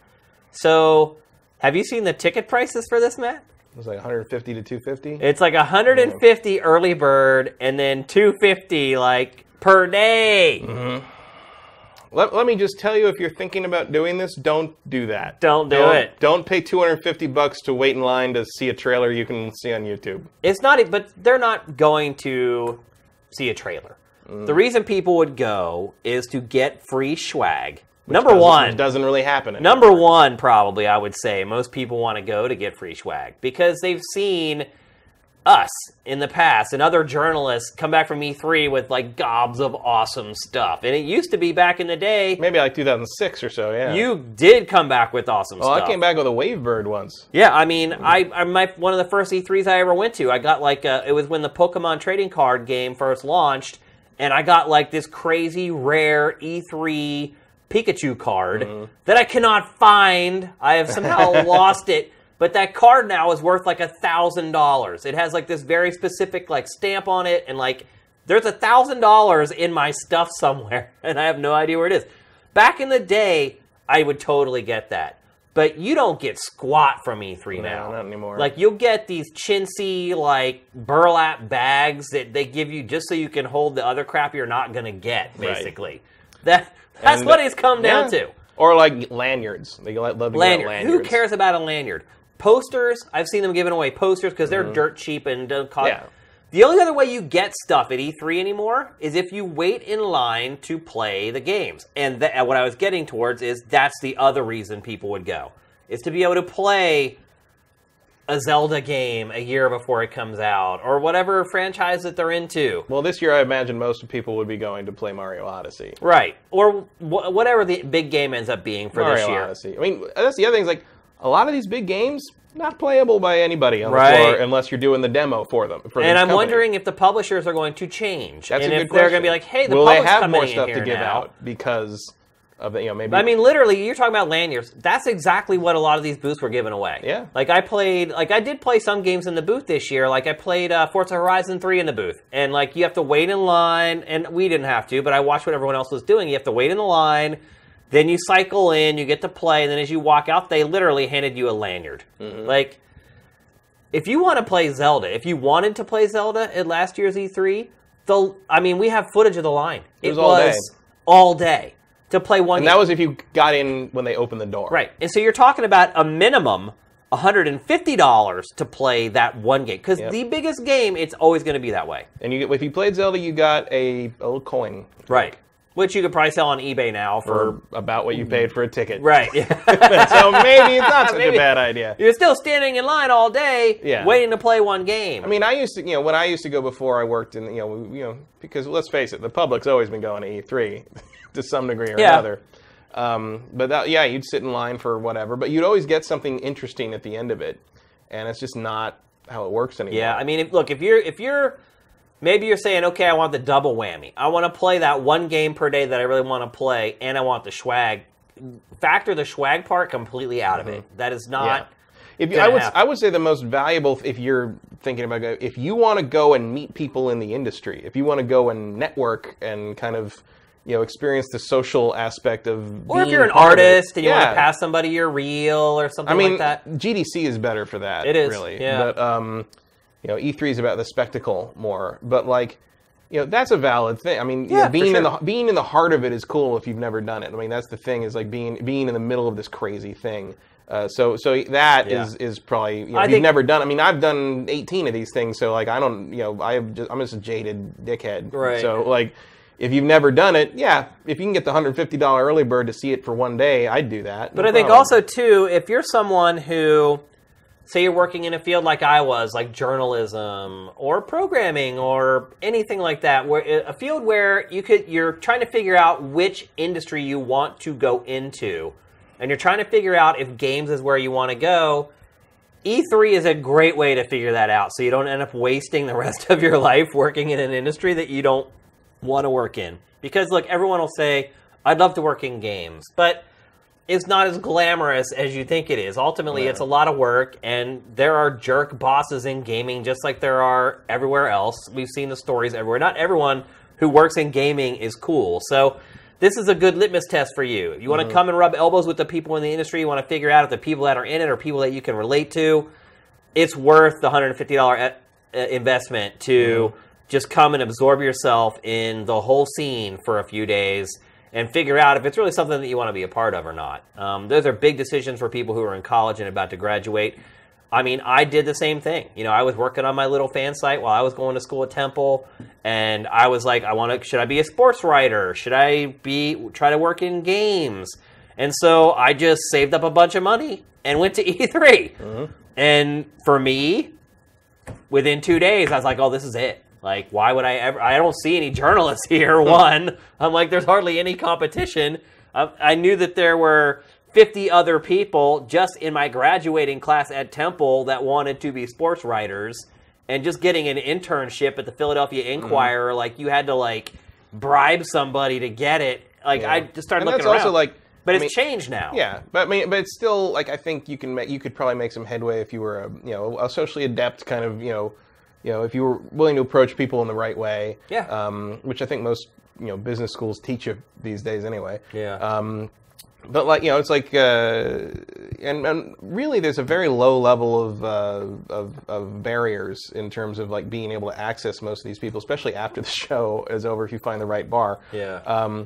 It's like, but like when I was starting, like I remember the first time I was at an event, or I think it was an event, or maybe it was an after party at E3, and Andy Eddy was there, who was the editor-in-chief of Video Games Computer Entertainment, which is my favorite game magazine back in the day. He just, when I write game reviews, I'm trying to write like Andy Eddy. Yeah. And like I was like, oh my God, it's Andy Eddy. And people are like, well, go say hi. Go say that you liked his work. I'm just like, are we allowed to talk to him? Yeah. And like, and the guy, I don't think I remember who it was I was saying that to, but he's like, oh, now we got to go talk to Andy and tell him you said that. And Andy's just our friend. Oh yeah, Andy's great. But it's like, to him, the idea that anybody would be too intimidated to talk to him is crazy, and that's pretty much true of most people in the industry. If you're and Steve Jobs used to tell a story about how. When he was a kid, he wanted to do, tech stuff and whatever, and he wanted to make before it was called tech stuff. He wanted to make a semiconductor, and he couldn't get parts for it at like a Radio Shack or something, so he called up. I can't remember what, I think it was like IBM or some major company, and he's like, he called up the guy who does it, and he's like, yeah, I'm like 14 years old, and I want to make this thing, I can't get these parts, and the guy's like, how did you get this number? And like, but he gave him the parts, and and he brought him on as an intern or like a summer job, like putting those pieces together on the assembly line, and like Steve Jobs used to say, he's like. It can't hurt to call. Like most people just don't even think to call. Just to try. You never know. The big question here, Matt, is, and the reason E3 is doing this is because it feels threatened by fan events like PAX. Mm-hmm. And therefore, the big question that we I don't think they're wrong to feel that way. Right. Either. The big question we really need to answer, I feel like, for our viewers and our subscribers is, should they go to PAX or E3? Because that's what they're going to ask themselves. Right. They're going to be like, well, I can go to LA and go to E3, or I can go to Seattle or any other location and go to PAX. As someone who has gone to both multiple times. And what in terms of like value for the money, if I was not a journalist or not anybody paying your own way, I would go to PAX. Would you? Yeah, because PAX is a much more vibrant and interesting community in terms of you're meeting peers that are simply there for the love of the game. It's not as corporate. It's not as loud and oppressive. It's there to make sure you as an attendee have a good time, as opposed to trying to sell it's more incidental at E3. And I know the spectacle of E3 is very hard to resist, but in terms of just like if I was only allowed to go to one show again forever, I would probably, on my own dime, I would probably pick PAX. I think it's tough. Because it is a tough call, but I think PAX is a more I think it depends positive on your environment. I agree. 1,000%. Culture-wise, PAX, no question.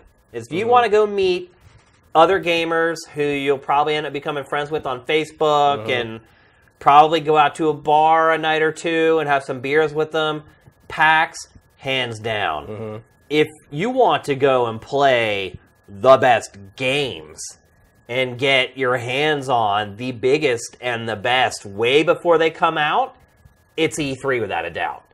Most of the games at PAX, like you'll get the token games from each publisher, but most of the games at PAX are indie games. Right. And I think my problem with that angle on it is that, like, back in the day when I used to go as a civilian... And you'll get that, too, at E3, by the way. Yeah, but back in the day when I used to go as a civilian, it was possible over the course of the 2 or 3 days to basically play and see everything I was interested in, and that is simply not true anymore. No, you're right. Like, you are not going to be able to see or do everything you want to do, because all the big stuff you want to see and do is going to take you 4 hours to wait in line for. Yeah. And if you're going there for Nintendo, you can do 3 things at E3, 1 per day.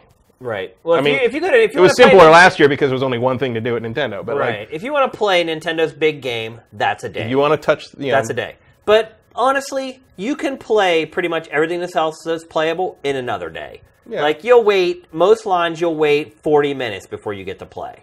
And you figure the show's open for 8 hours, like you want to play the 8 biggest games at E3, you can do that in a day. And the other part of it that I would contend... Bring a battery pack for the Switch. Yeah. And the other part that adds a little more credence to E3 as well is going to Los Angeles, which is an amazing city.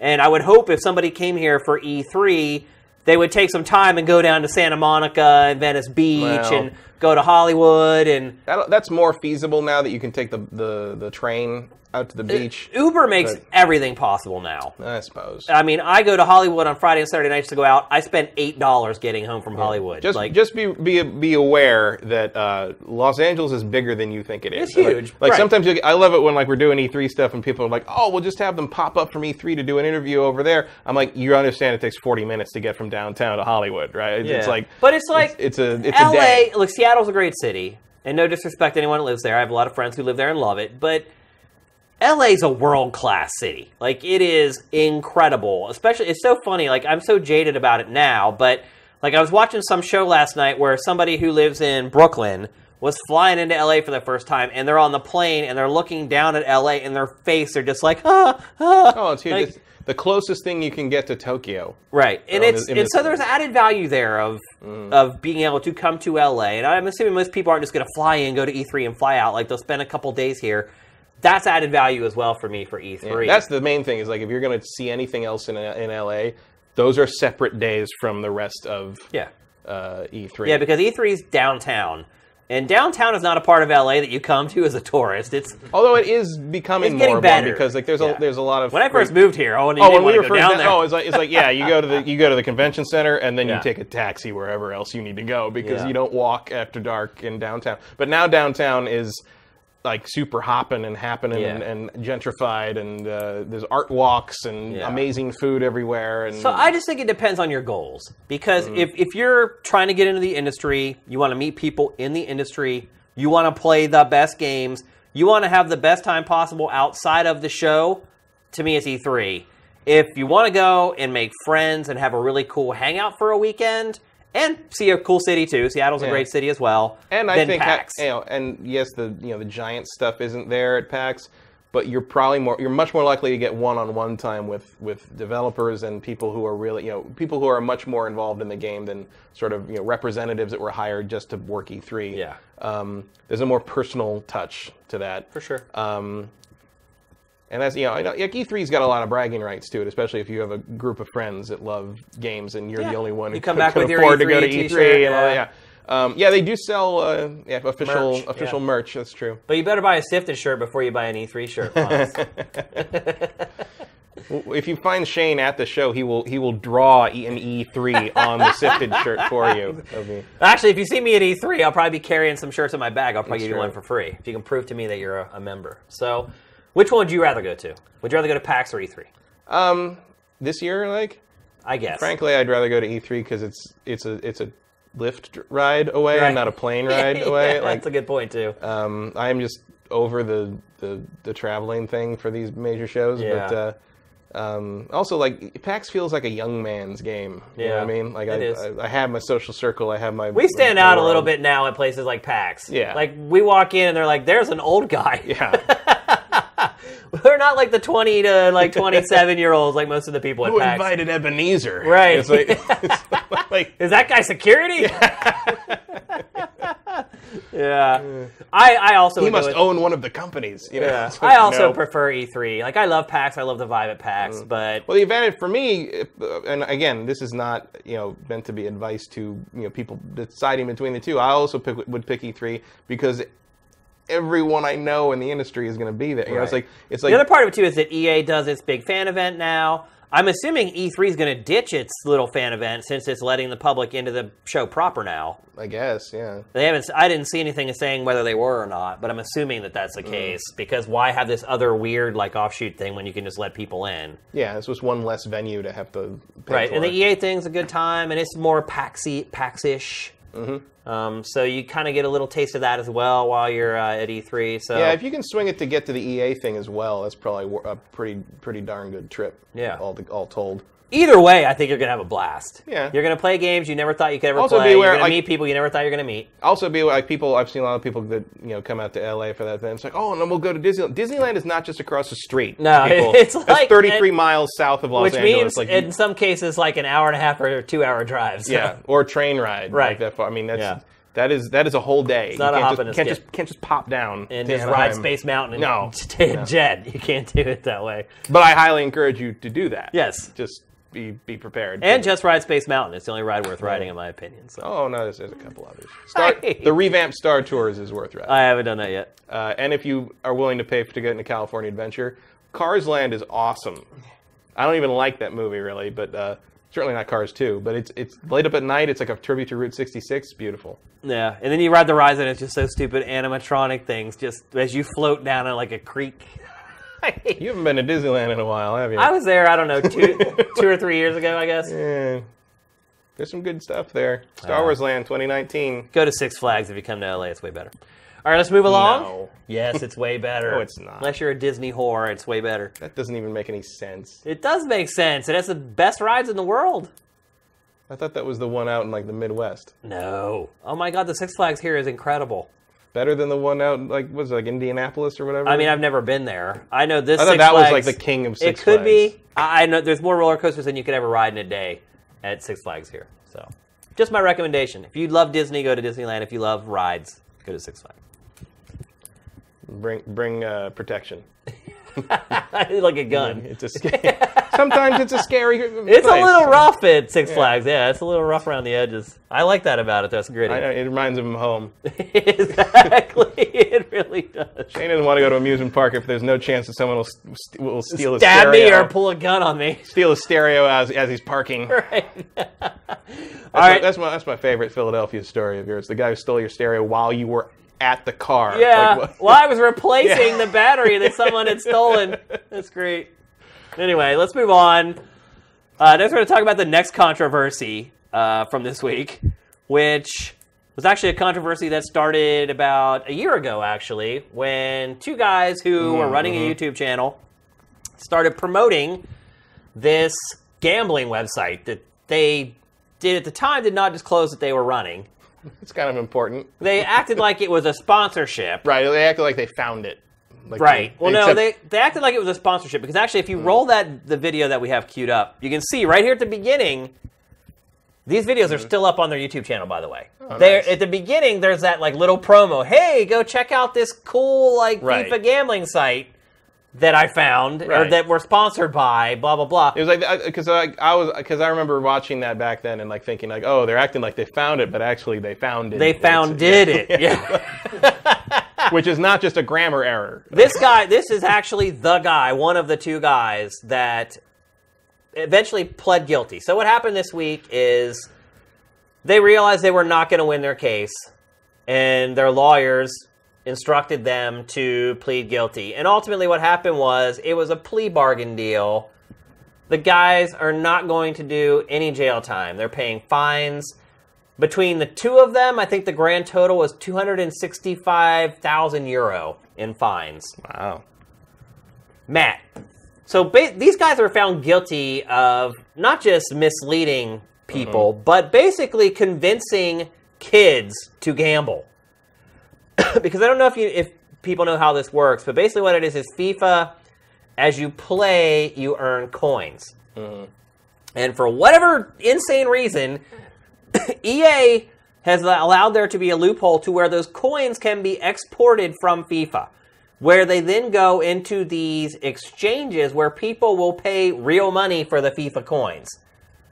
Or they can gamble their FIFA coins. And then there are exchanges where they can take those coins and exchange them for real money. Does EA get a cut of that? No. This is all illegal, unregulated. So How does... It's insane, dude. EA hasn't shut that down or anything? Why would they? It makes more people buy their game and play their game. True. And they're not on the hook for it. Sort of like back when you could use that one FIFA game to like steal like packs. Perfect example. And they're just like, but not our problem. Everybody buy FIFA. Right. So it created this gambling market. And the crazy thing was over the holidays when I was driving around the East Coast listening to the radio, I think it was NPR or public radio or something, they did a profile on a kid who had fallen for this and had started gambling on these stupid FIFA coins. Because basically it's like, some of them are just like slot machines, like digital slot machines where you just hit the button and whatever comes up, that's how many coins you... And these kids had become hopelessly addicted to gambling. This one 12-year-old kid had lost $10,000 before his parents realized that he had, like, drained one of their credit cards. Like, he got so bad... When he ran out of the coins that he had earned and won coins with gambling, he stole their credit card to buy more credit. So he no longer cared about the game or cared about FIFA. He had just become a gambler. Like, he just, like, he lit 12 years old. He had become addicted to gambling. So this has happened for thousands of people because of these dumbasses, because they're YouTubers. They're on YouTube. They have millions of young kids who look up to them and worship them and think they're the shit. They're just like the Pied Piper. They dance on over to that gambling site and those kids follow along and they're turning little kids into freaking gamblers, degenerate gamblers. So they settle. Basically, they get a plea bargain deal. They plead guilty, get the $265K fine. The one guy got hit for way more than the other guy. I don't know why. But the question that I wanted to ask you, Matt, and kind of discuss is, are these people who are getting busted for things like this, not just this case, but people who get caught doing other nefarious digital things like hacking and things like that, hardly any of these people ever do jail time. They always settle at a court for sometimes an undisclosed sum, sometimes disclosed, like this one. Do you think it's a good enough deterrent? Do you think it's really going to deter people from doing this type of stuff, knowing that no one's going to jail for it? I feel like if you're not deterred by the fact that you're ruining children's lives, you're not going to be thinking about the jail time or the lack thereof. I don't think it matters. I think people, at all. If people think they can get away with this, they're going to do it. Okay. It ties in with one of the most important life lessons. Do you think they're looking at these guys as idiots because they got caught? Because they got caught, yes. Right. Not because they did it, right? Because they got caught. Right. Like, that won't happen to me. That's very common among. So you're saying that like it isn't a deterrent, essentially? I don't think it is. No. But going to jail would be a deterrent. Maybe, yeah. I think it big time would be. Because it's like, okay, well, if I make enough money to pay the fine plus a bunch of extra money, Or you just file for bankruptcy and never end up paying the fine anyway. Yeah, I mean, it's like one of the biggest life lessons my dad taught me was he used to say, people will steal anything. Oh, yeah. I learned that living in Philadelphia. Yeah. And it's just like, if you can make money off these kids, they don't care who these kids are, what happens to them. They got their money. It's like, it's just how it works. These guys also have made all their money on YouTube. Yep. Like, they're big YouTubers. They've probably had double that in the bank already. Mm-hmm. Like, this is nothing to them. And look, he's already... Well, exactly. That's like, it's easy. That's what it is. And the crazy part about it is, like, he's already back on YouTube. He made YouTube videos the whole time. He probably earned enough money while the court case was going on from his YouTube videos to pay his entire fine. He put up a video today, and it's curated. So what are his videos normally? FIFA, just FIFA whatever. Stuff? Like, here's how to create the ultimate. But all of them are tinged with this coin gambling undertone. Like, I've started going back and looking through his videos, and like when he talks about like, hey, I'm building the best ultimate team, he tells you how to like jimmy the coin system to get enough coins to buy the players that you need. And then today, he after the settlement happens, he comes on his YouTube channel. He hasn't stopped making videos this whole time. Comes on his YouTube channel and issues like an apology and says, "Oh, I'm sorry, and I know I was wrong. Here's your money back." Oh, wait, no. No, exactly. That $10,000 that I suckered you into losing on our gambling site, sorry. Yeah. Oops. How much money did they just make on that gambling site, let alone his YouTube videos all that time? Yep. Because you figure if people get hooked into his gambling site, they're going to keep coming to his YouTube channel to watch the videos. So he's like, hey, we just put up this ultra rare blah, blah, blah that you can go and play for now. They become like degenerate gamblers, these kids. And if they really want to, dupe children into becoming gambling addicts, they should do it the legal way and make a free-to-play app. Yeah.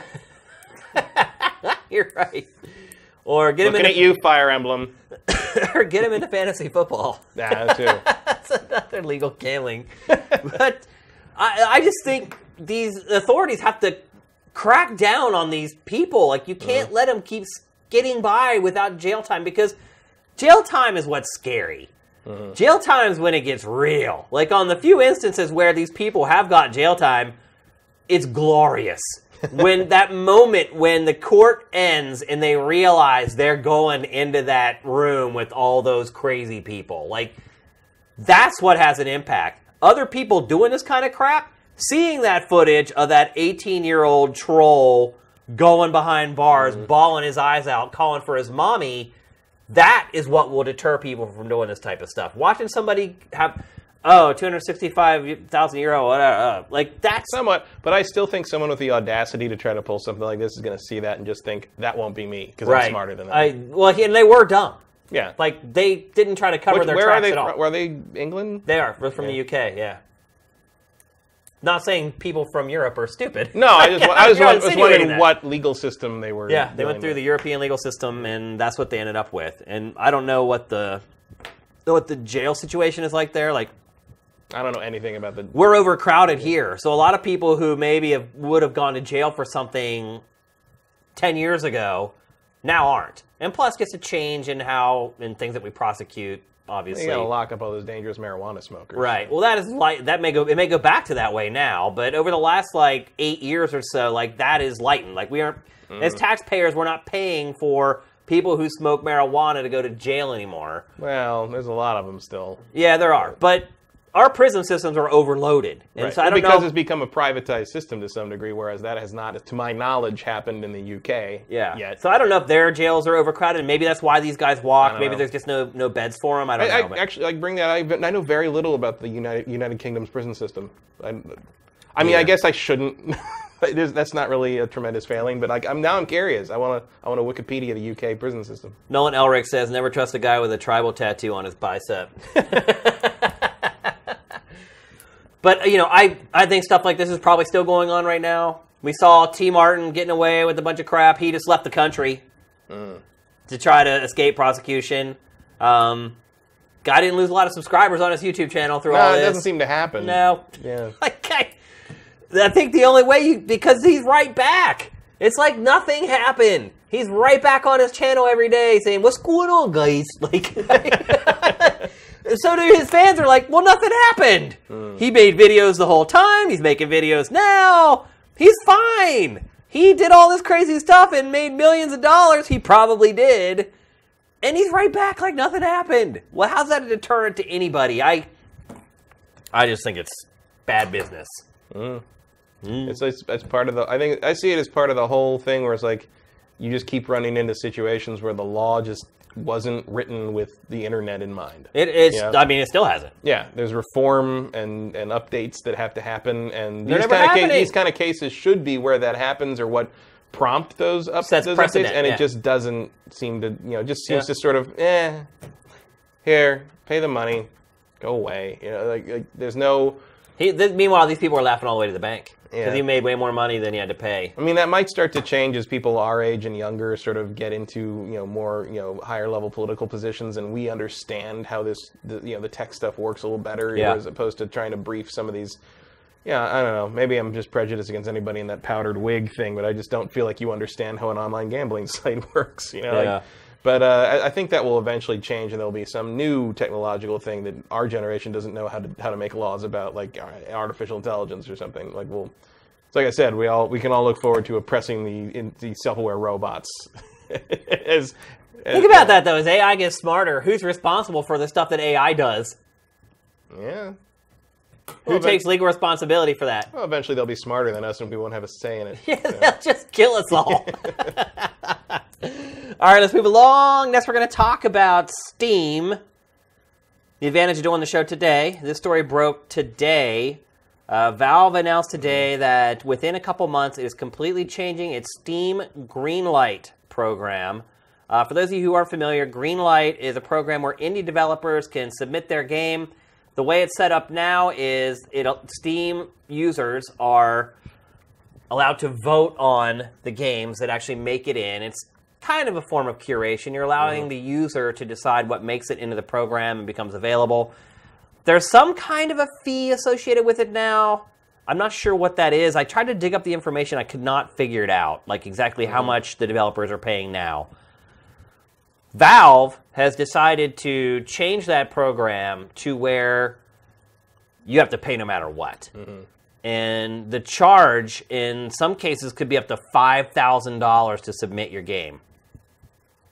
Matt, why do you think Valve has done this? And two, do you think it's a good idea? Well, it sounds like they're trying to sort of cut down on the number of games submitted that are like just, reuses of assets, stolen assets, just joke games, like that kind of thing.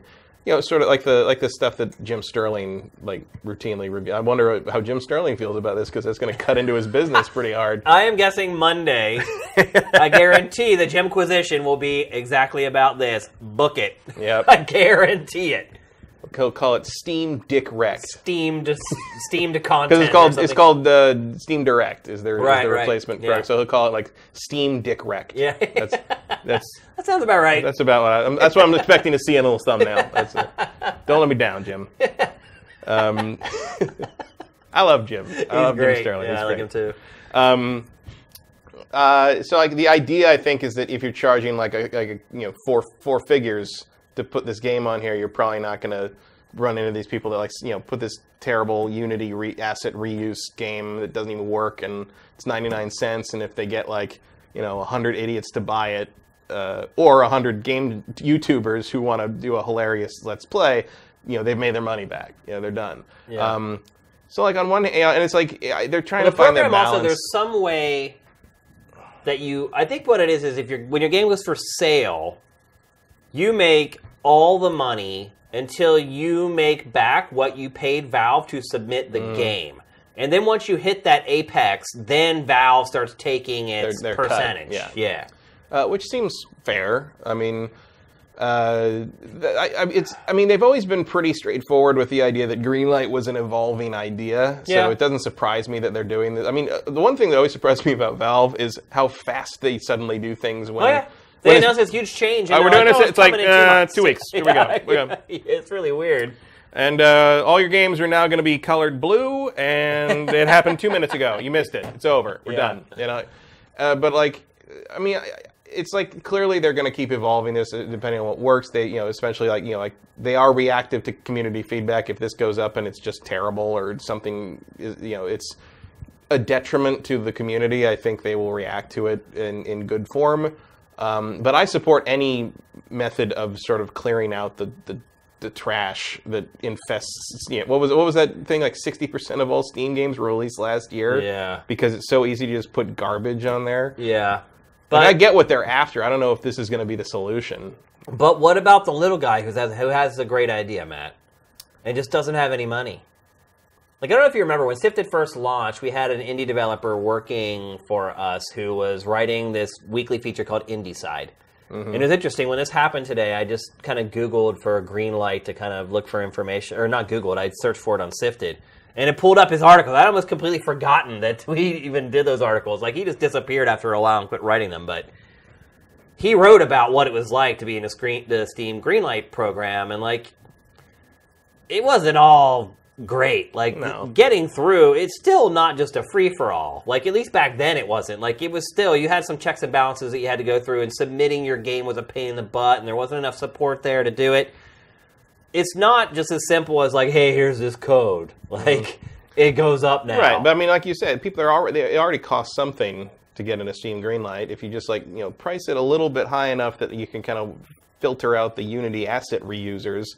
And, you know, I mean, if you're making a video game, you know, in earnest, that's something that's going to be something people want to play. I feel like you can probably cough up $200, you know, especially if they're going to. I don't think it's going to be as cheap as $200, though. Well, I think there might be some kind of sliding scale. There is. It's not the same for everyone. They haven't announced exactly how that scale works. They basically said, like, I think they said something like we've polled developers and we've gotten answers all the way from $100 to $5,000. Right. I feel like the people saying $5,000 are probably like Ubisoft. You know, right. It's like maybe not so much the guy who made Undertale. Yeah. You know, like, although now because Undertale was a Greenlight game. Yeah.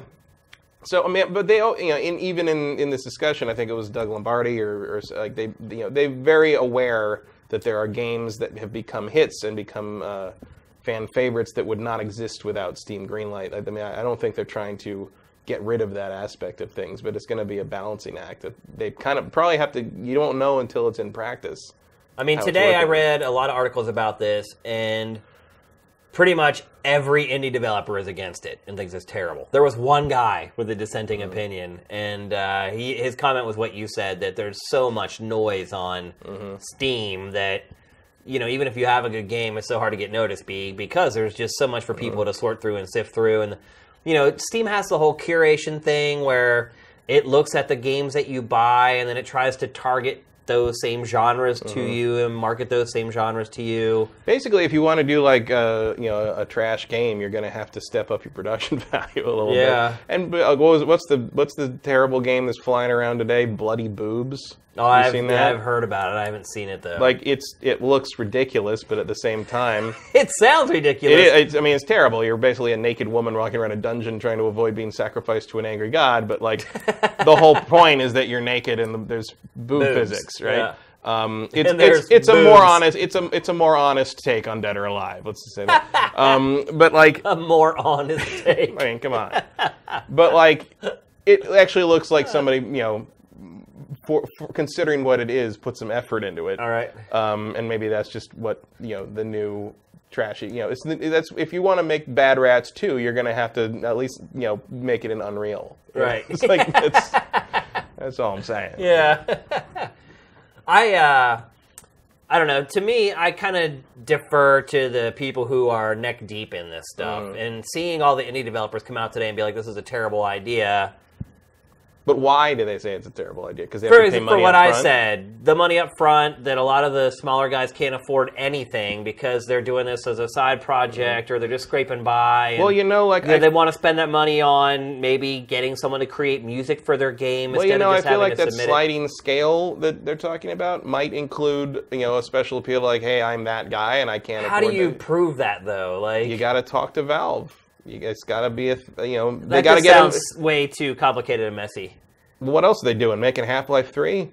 Well, we're going to... Actually, that's a nice segue. Good job. I feel like we've exhausted this topic, and we're ready to move on to the next one anyway, which is what Valve is doing. So, this week, Gaben has come out of his cave a little bit here lately. Yeah, well... He did the Reddit AMA. It was Groundhog's Day, you know, it's... He did the Reddit AMA 6 more weeks of development. Ago, and he just did an interview with Eurogamer, and Eurogamer's like, what the hell, why are you making console games? He basically explains why they're not making console games, and they're not going to make console games. And then they ask him, are you guys ever going to make like a real game again? And he drops the bomb that, oh, by the way, we are working on 3 full VR games. Matt, does this make you happy or sad? Well, as a Vive owner, it makes me happy because the lab is the best thing on there to some degree. Yeah. So clearly they know the form, and whatever they make will probably be pretty darn good. At the same time, if you can't play them outside of VR, it doesn't really help a lot of people, does it? No. And here... granted, Valve does not need to make things that sell tons of copies because they own Steam. They make tons more money than they can spend already. But, like, the idea that to play the next 3 Valve games, you would have to buy an $800 headset is bullshit. It is. It totally is. And here they mentioned, actually, Nintendo, or Gaben mentions Nintendo. He says that, Nintendo is his company that creates hardware and releases hardware, and then it's obligated to create software to make the hardware a success. And he said that's how he views Valve with the Vive, is that we've committed to this hardware. If we don't make it a success, no one's going to make it a success. Therefore, we are creating these 3 games. But it's like what they did with Half-Life 2 and Steam itself. Right. That's why I have a Steam account originally, is because you had to sign up for it to Trojan get Half-Life 2. Horse. Yeah. I actually looked at my Steam account a few days ago, looking at like when I bought things. So like the first day of Half-Life 2, I got Half-Life 2 and the Half-Life pack that gave you all the Half-Life stuff. The next game I bought was 3 years later. I probably forgot you even had the account. Yeah, pretty much. Well, it was the non-issue until about 2010. Well, it also, when it first launched, it was kind of a piece of junk. Oh, for sure. Nothing was on there. Right. It was like I could totally see why you'd just sign up and then just jet. Then all of a sudden, like the Steam sales started like a few years, like 2010, and all of a sudden you start seeing more and more stuff in the timeline, and then it's just that's my main gaming platform on the PC now. That and GOG. Yeah. But it's like I think. Matt, is this smart? Pot F2? I don't know. Puts it right when they say Valve is the best developer in the world when they want to be. Yeah. They just don't want to be very often these days. Do you think this is a smart move though by Valve? I feel like at this point VR is a lost cause, man. Like I'm really just starting to go sour on VR. Yeah, I mean, I'm sure you saw that Oculus pulled 40% of his demo units out of Best Buy. Yep. They're saying it's a seasonal thing, but a lot of the people who are running those, and again, anecdotal evidence, but they've gone on record as saying that some of them would sit there all day and not give a single demo, or in a week's time they'd sell 2 headsets during the holiday season. Mm-hmm. It's too expensive. It is. And to me, and the software isn't there. The thing you have to play on this is not there. It's not. Valve could potentially create something. I mean, do you think they would make you buy a headset to play Half-Life 3? Maybe. What happens if they do that? But my point is, that's what it's gonna take. Right. It's gonna take Half-Life 3 only running in VR, period, for these to take off. And I still question, even then, if it will. It's just, even PlayStation VR is too expensive. My sister was here over the last weekend for my birthday weekend. She had called me, I think I mentioned on the show before, she had called me over the holidays saying, hey, what VR should I get my husband, my brother-in-law? And I hope he's not watching this. I'm totally calling her out. And I started talking to her about it. I'm like, well, the Vive is $800 and it's the best, but it's more expensive. Oculus is in the middle and it's priced in the middle. PlayStation VR, if you have the PlayStation 4, it's only $400. And she was like, only $400? And she goes, what about these, like, Samsung things? Like, all right. That's what people are looking at when they're talking about buying VR. Like, and Samsung's doing a really good job with the advertising. They are. And they're amazing. Those commercials are amazing. Commercials are great. And so, and she's the person that they're trying to get. Right. My brother-in-law likes games. He has consoles. She was ready to buy him a nice gift for Christmas, and she was just like, heck no, that is not happening. That consumer is where critical mass hits. Exactly. That's the exact person that you're trying to sell it to. She was ready. She had the money, and then she was just like, what? Are you kidding me? That's like the whole Christmas for my 300 husband. is the new 100. Yeah, exactly. That's Nintendo. Yeah. I was told, like, Ken Kutaragi, well, go get another job. Yeah. $599 US. And I don't think that even Valve releasing Half-Life 3 only for Vive, and if they were brave for Oculus 2, I just don't see it. I don't think they'd release that for Oculus. I highly doubt it, but you never know. I mean, Vive is their thing. It is. So, I mean, it'd be interesting to see that happen. I don't know. I mean, people would hack that out of VR so fast, it would make your head spin. So I don't think holding Half-Life hostage on the Vive is probably not the best customer service move Valve could make, but at the same time you could argue they don't need to care about that. Yeah. Maybe just make it a timed exclusive. For the first year, it's only on VR. That would be frustrating. And I even say that as a Vive owner, because I don't really want to play Half-Life 3 in VR. Yeah.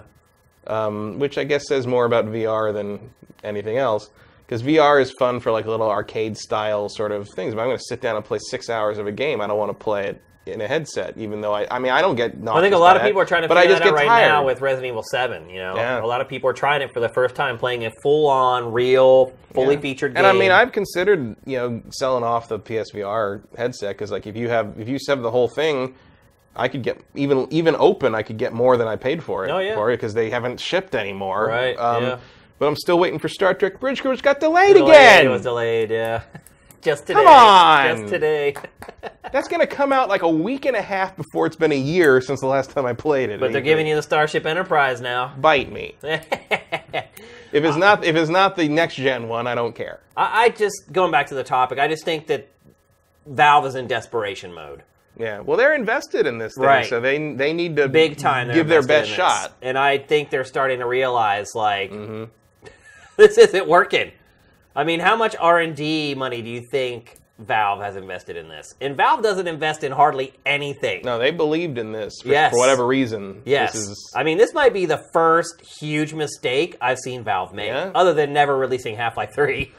Well, now they might fix that mistake by compounding it with another one. Yeah. So, I don't know.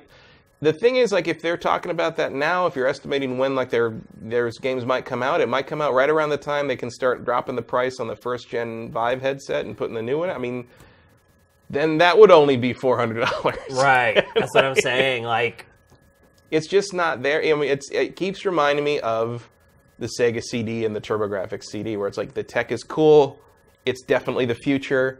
You're 5 years too early. Yeah, well, it's like Oculus. You know, Oculus releases the touch controllers right before the holidays. They show those gloves instantly. Yeah. They're assuming, touch is going to invigorate the market, get people to buy Oculus. First of all, it doesn't. No.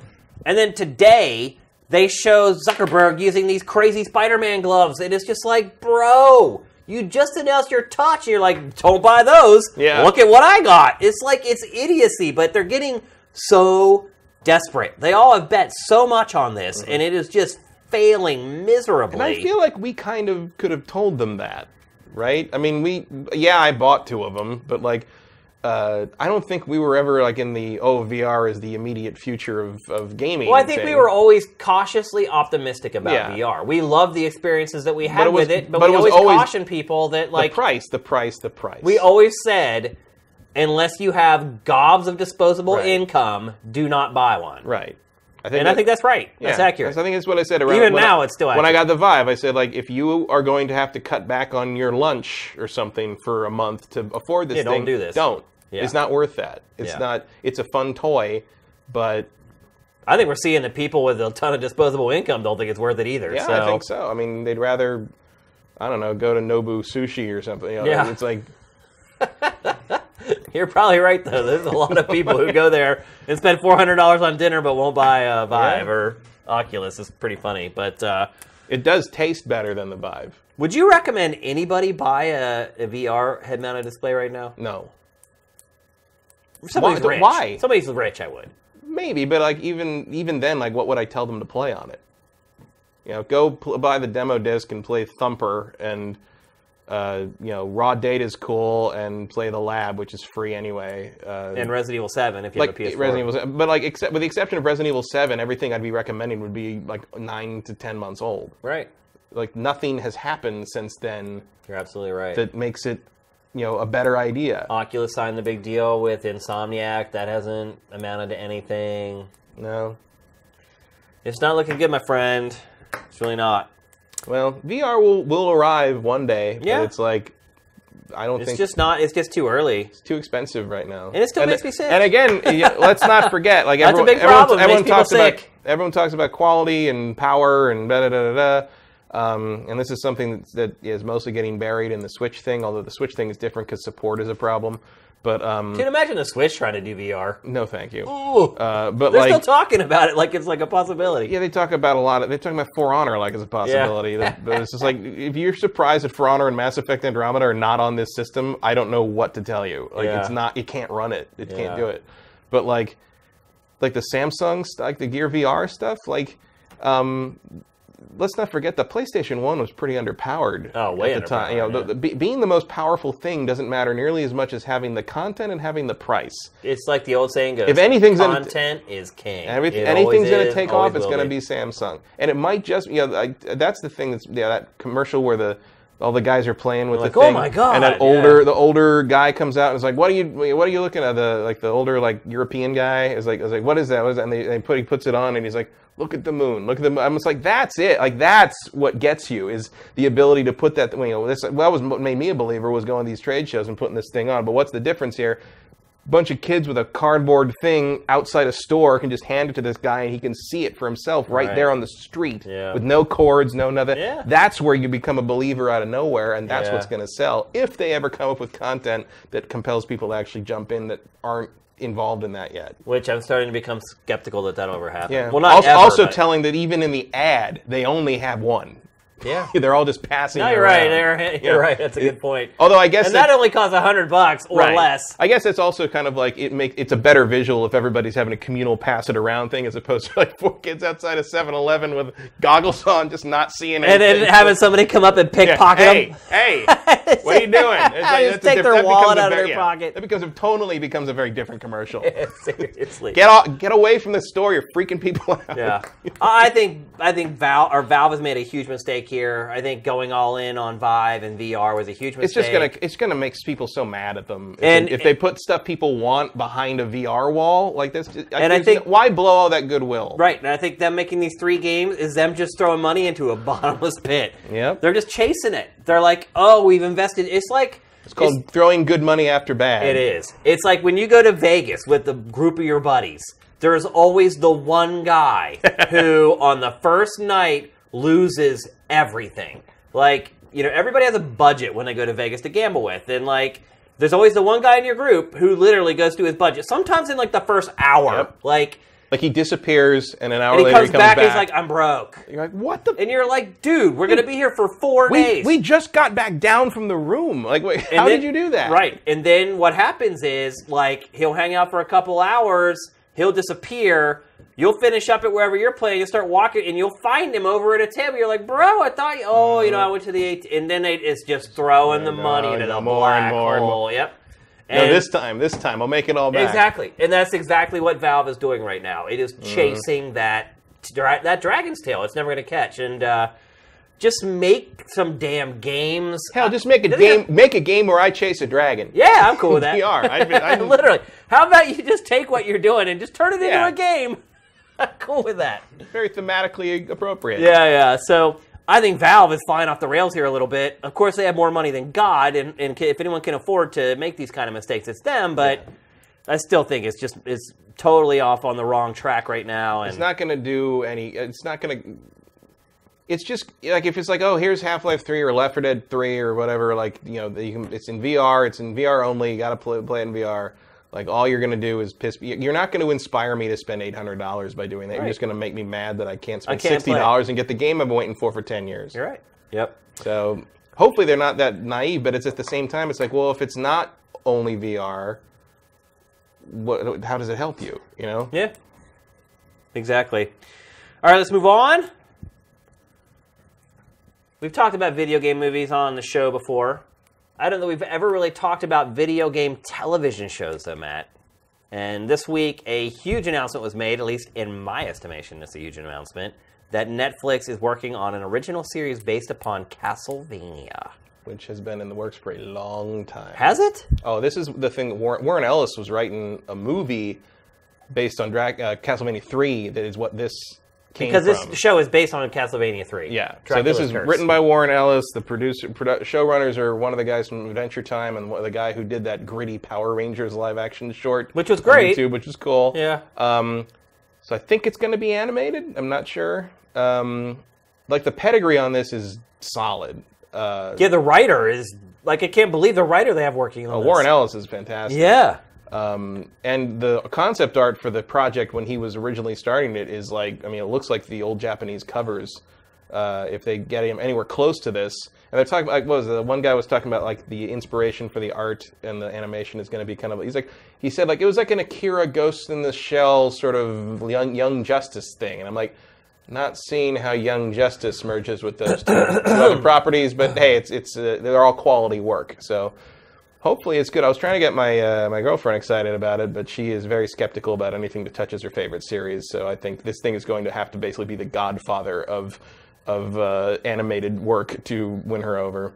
I'm surprised that people are assuming it's animated because all of the references the people who are working on this show have made have been in reference to live-action shows.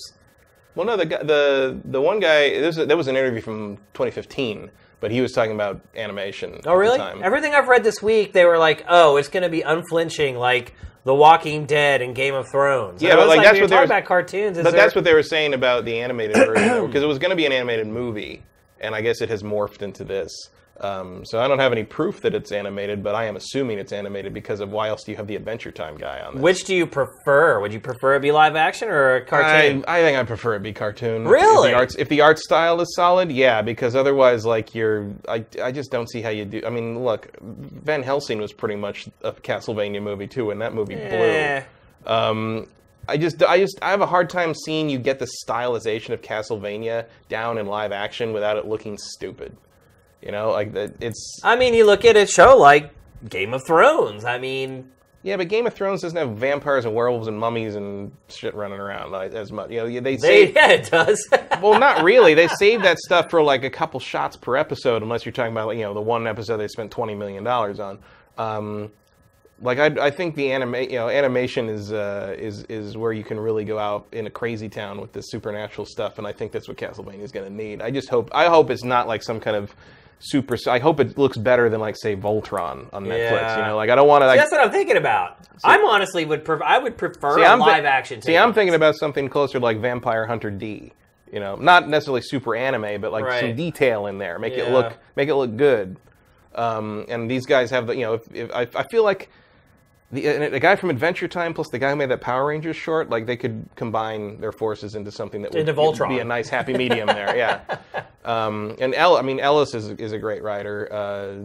He doesn't always work. I mean, there was that pilot for Global Frequency, which is one of his best books, but one of the worst things I've ever seen on TV. It wasn't aired on TV, but the pilot leaked and it was not good, even though the source material was rock solid. Yeah. So this is not a slam dunk. But, I mean, it's not like I won't watch it if it's live action. But I feel my instinct tells me it's going to be animated because this was going to be an animated project from the beginning.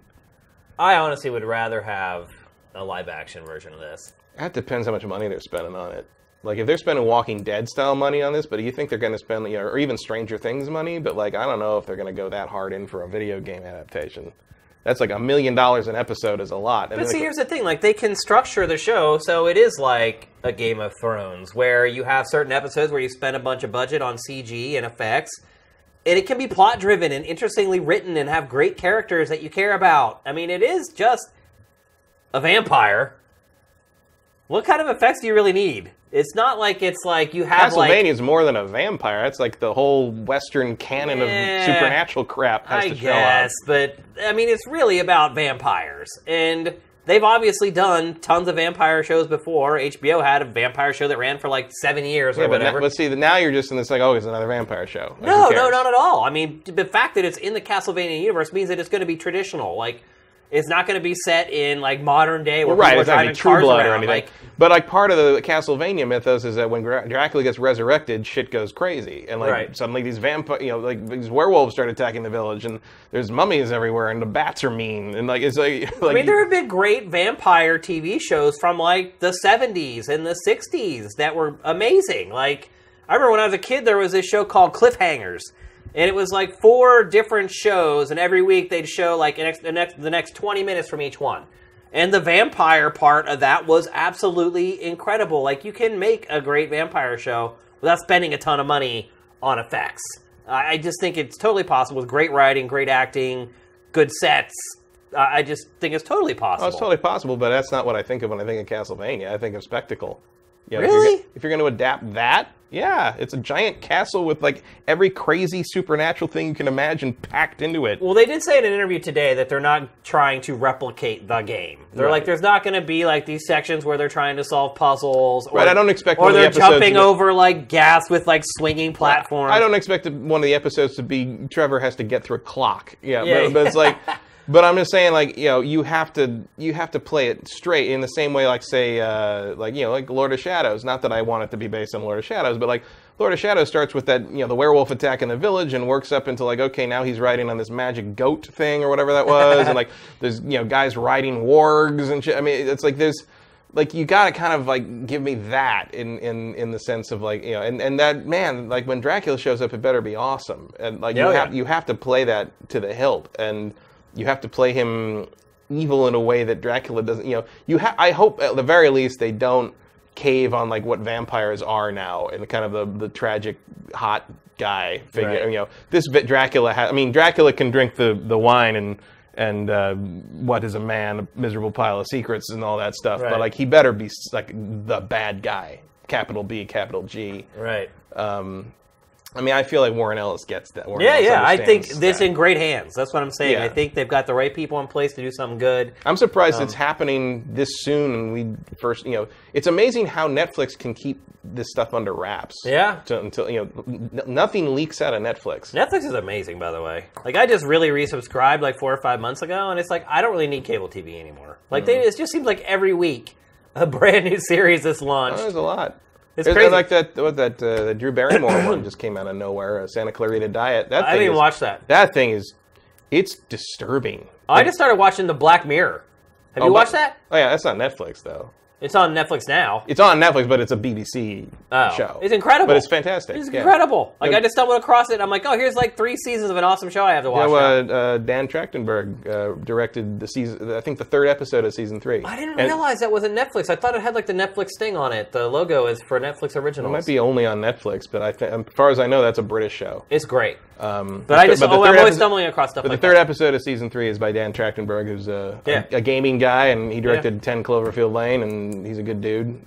And that episode is about video games. Yeah, it is. So totally. There's a lot of. I mean, the whole show's about technology or whatever. So. I think the second episode of the 1st season where they it's about the people in the like where they ride the stationary bikes to earn credit. Basically, they're playing life as a free-to-play game. I was like that is one of the scariest things I've ever seen. Is. Like that bothered me for days. Yeah, that whole show's great. If you haven't watched it, I highly recommend checking it out on Netflix. I mean, I'm more positive about a Castlevania Netflix series than if they'd announced they were making a movie. Yeah.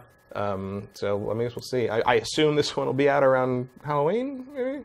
Seems to make no sense. Although that's also when I think Stranger Things 2nd season hits, so they're probably going to get everything away from that, because that's going to be the big story. If it's animated, though, is that even really a worry? Yeah, it might not consider competition if it's an animated series, but we'll see. I also think people will care a lot less if it's animated. That's just me. Possible, but it depends what audience they're after. Yeah.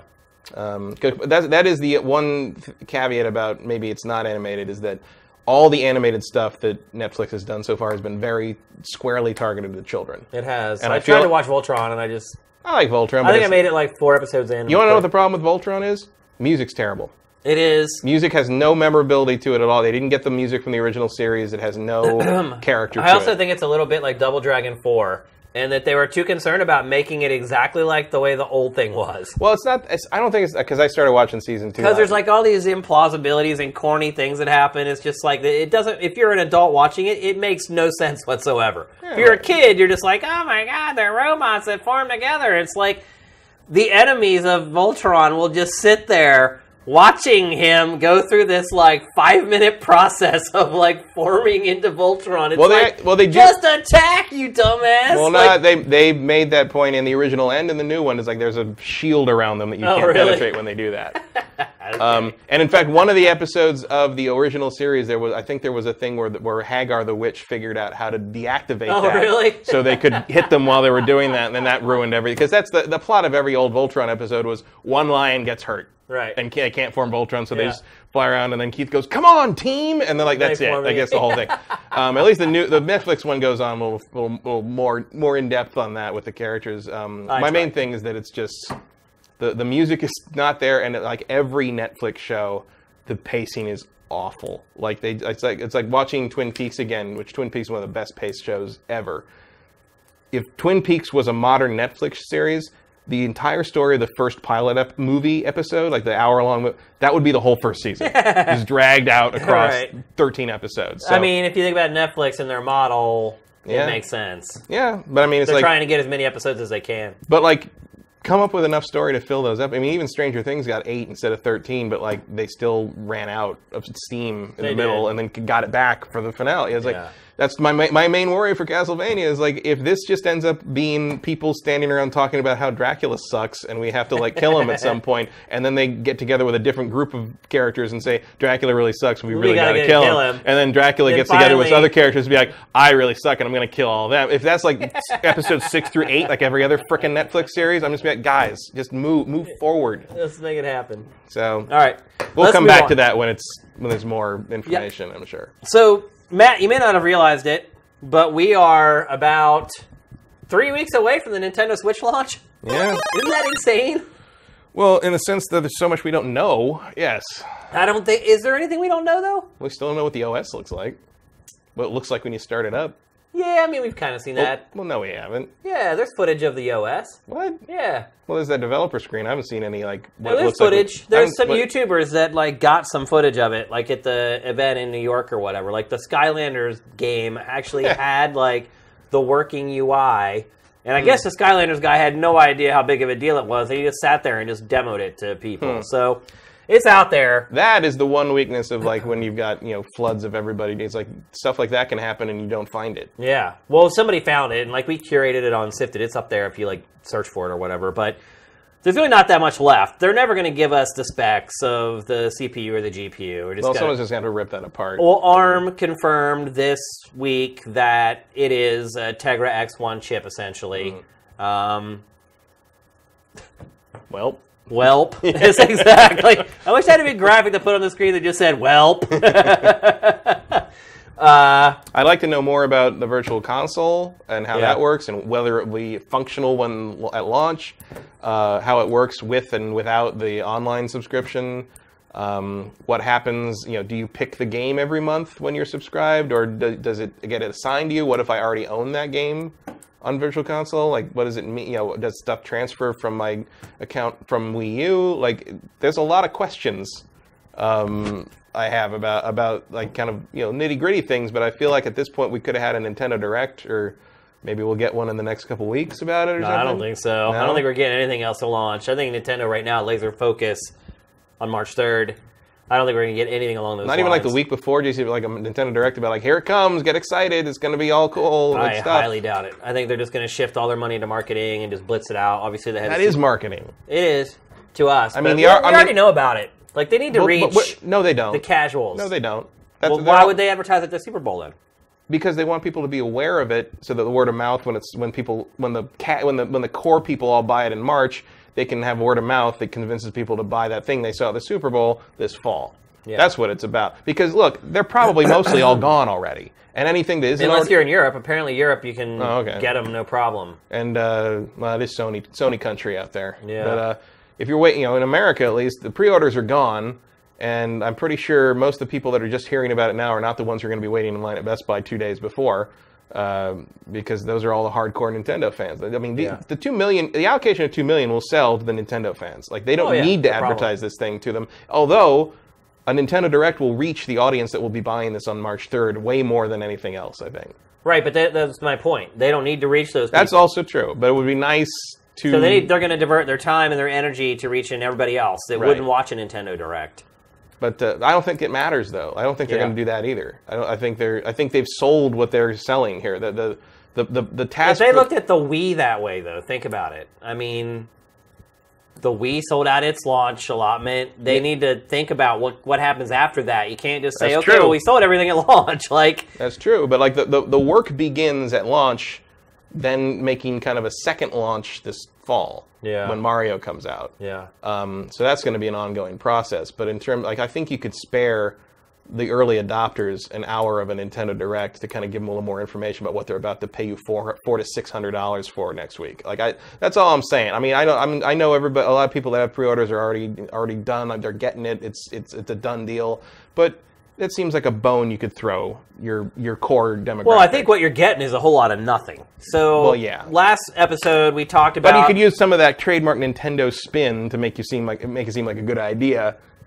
Make people convince them to keep their pre-orders, because I know a lot of people are still sort of on the fence. Well, last episode we talked about how there was not going to be any streaming services available for Switch at launch. No Netflix, no Amazon, no anything. Yeah, and I see both sides. I mean, on one hand, it's like, well, it seems weird that you're not giving me, these value adds that are part of just about any, computing device you get now. You buy a DVD player. At the same, it has and at the same time, it's also my TV. It's also an argument against it. It's like you have so many things that already do that. One thing that doesn't do that isn't really a big deal. Right. I see both sides of that issue. That's kind of a coin flip to me. But they did announce this week that there will be no web browser for the Switch. Is that a big deal to you? No, but it's telling of how much they're trying to minimize the how OS do you, impact How do you on the surf the internet on your TV? I don't really. I have a laptop.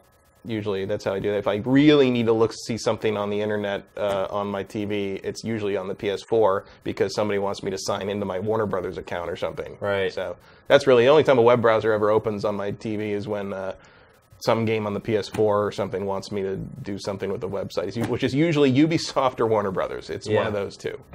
I mean, how do you watch YouTube on your TV? I don't. You don't? I watch it on my computer. Why?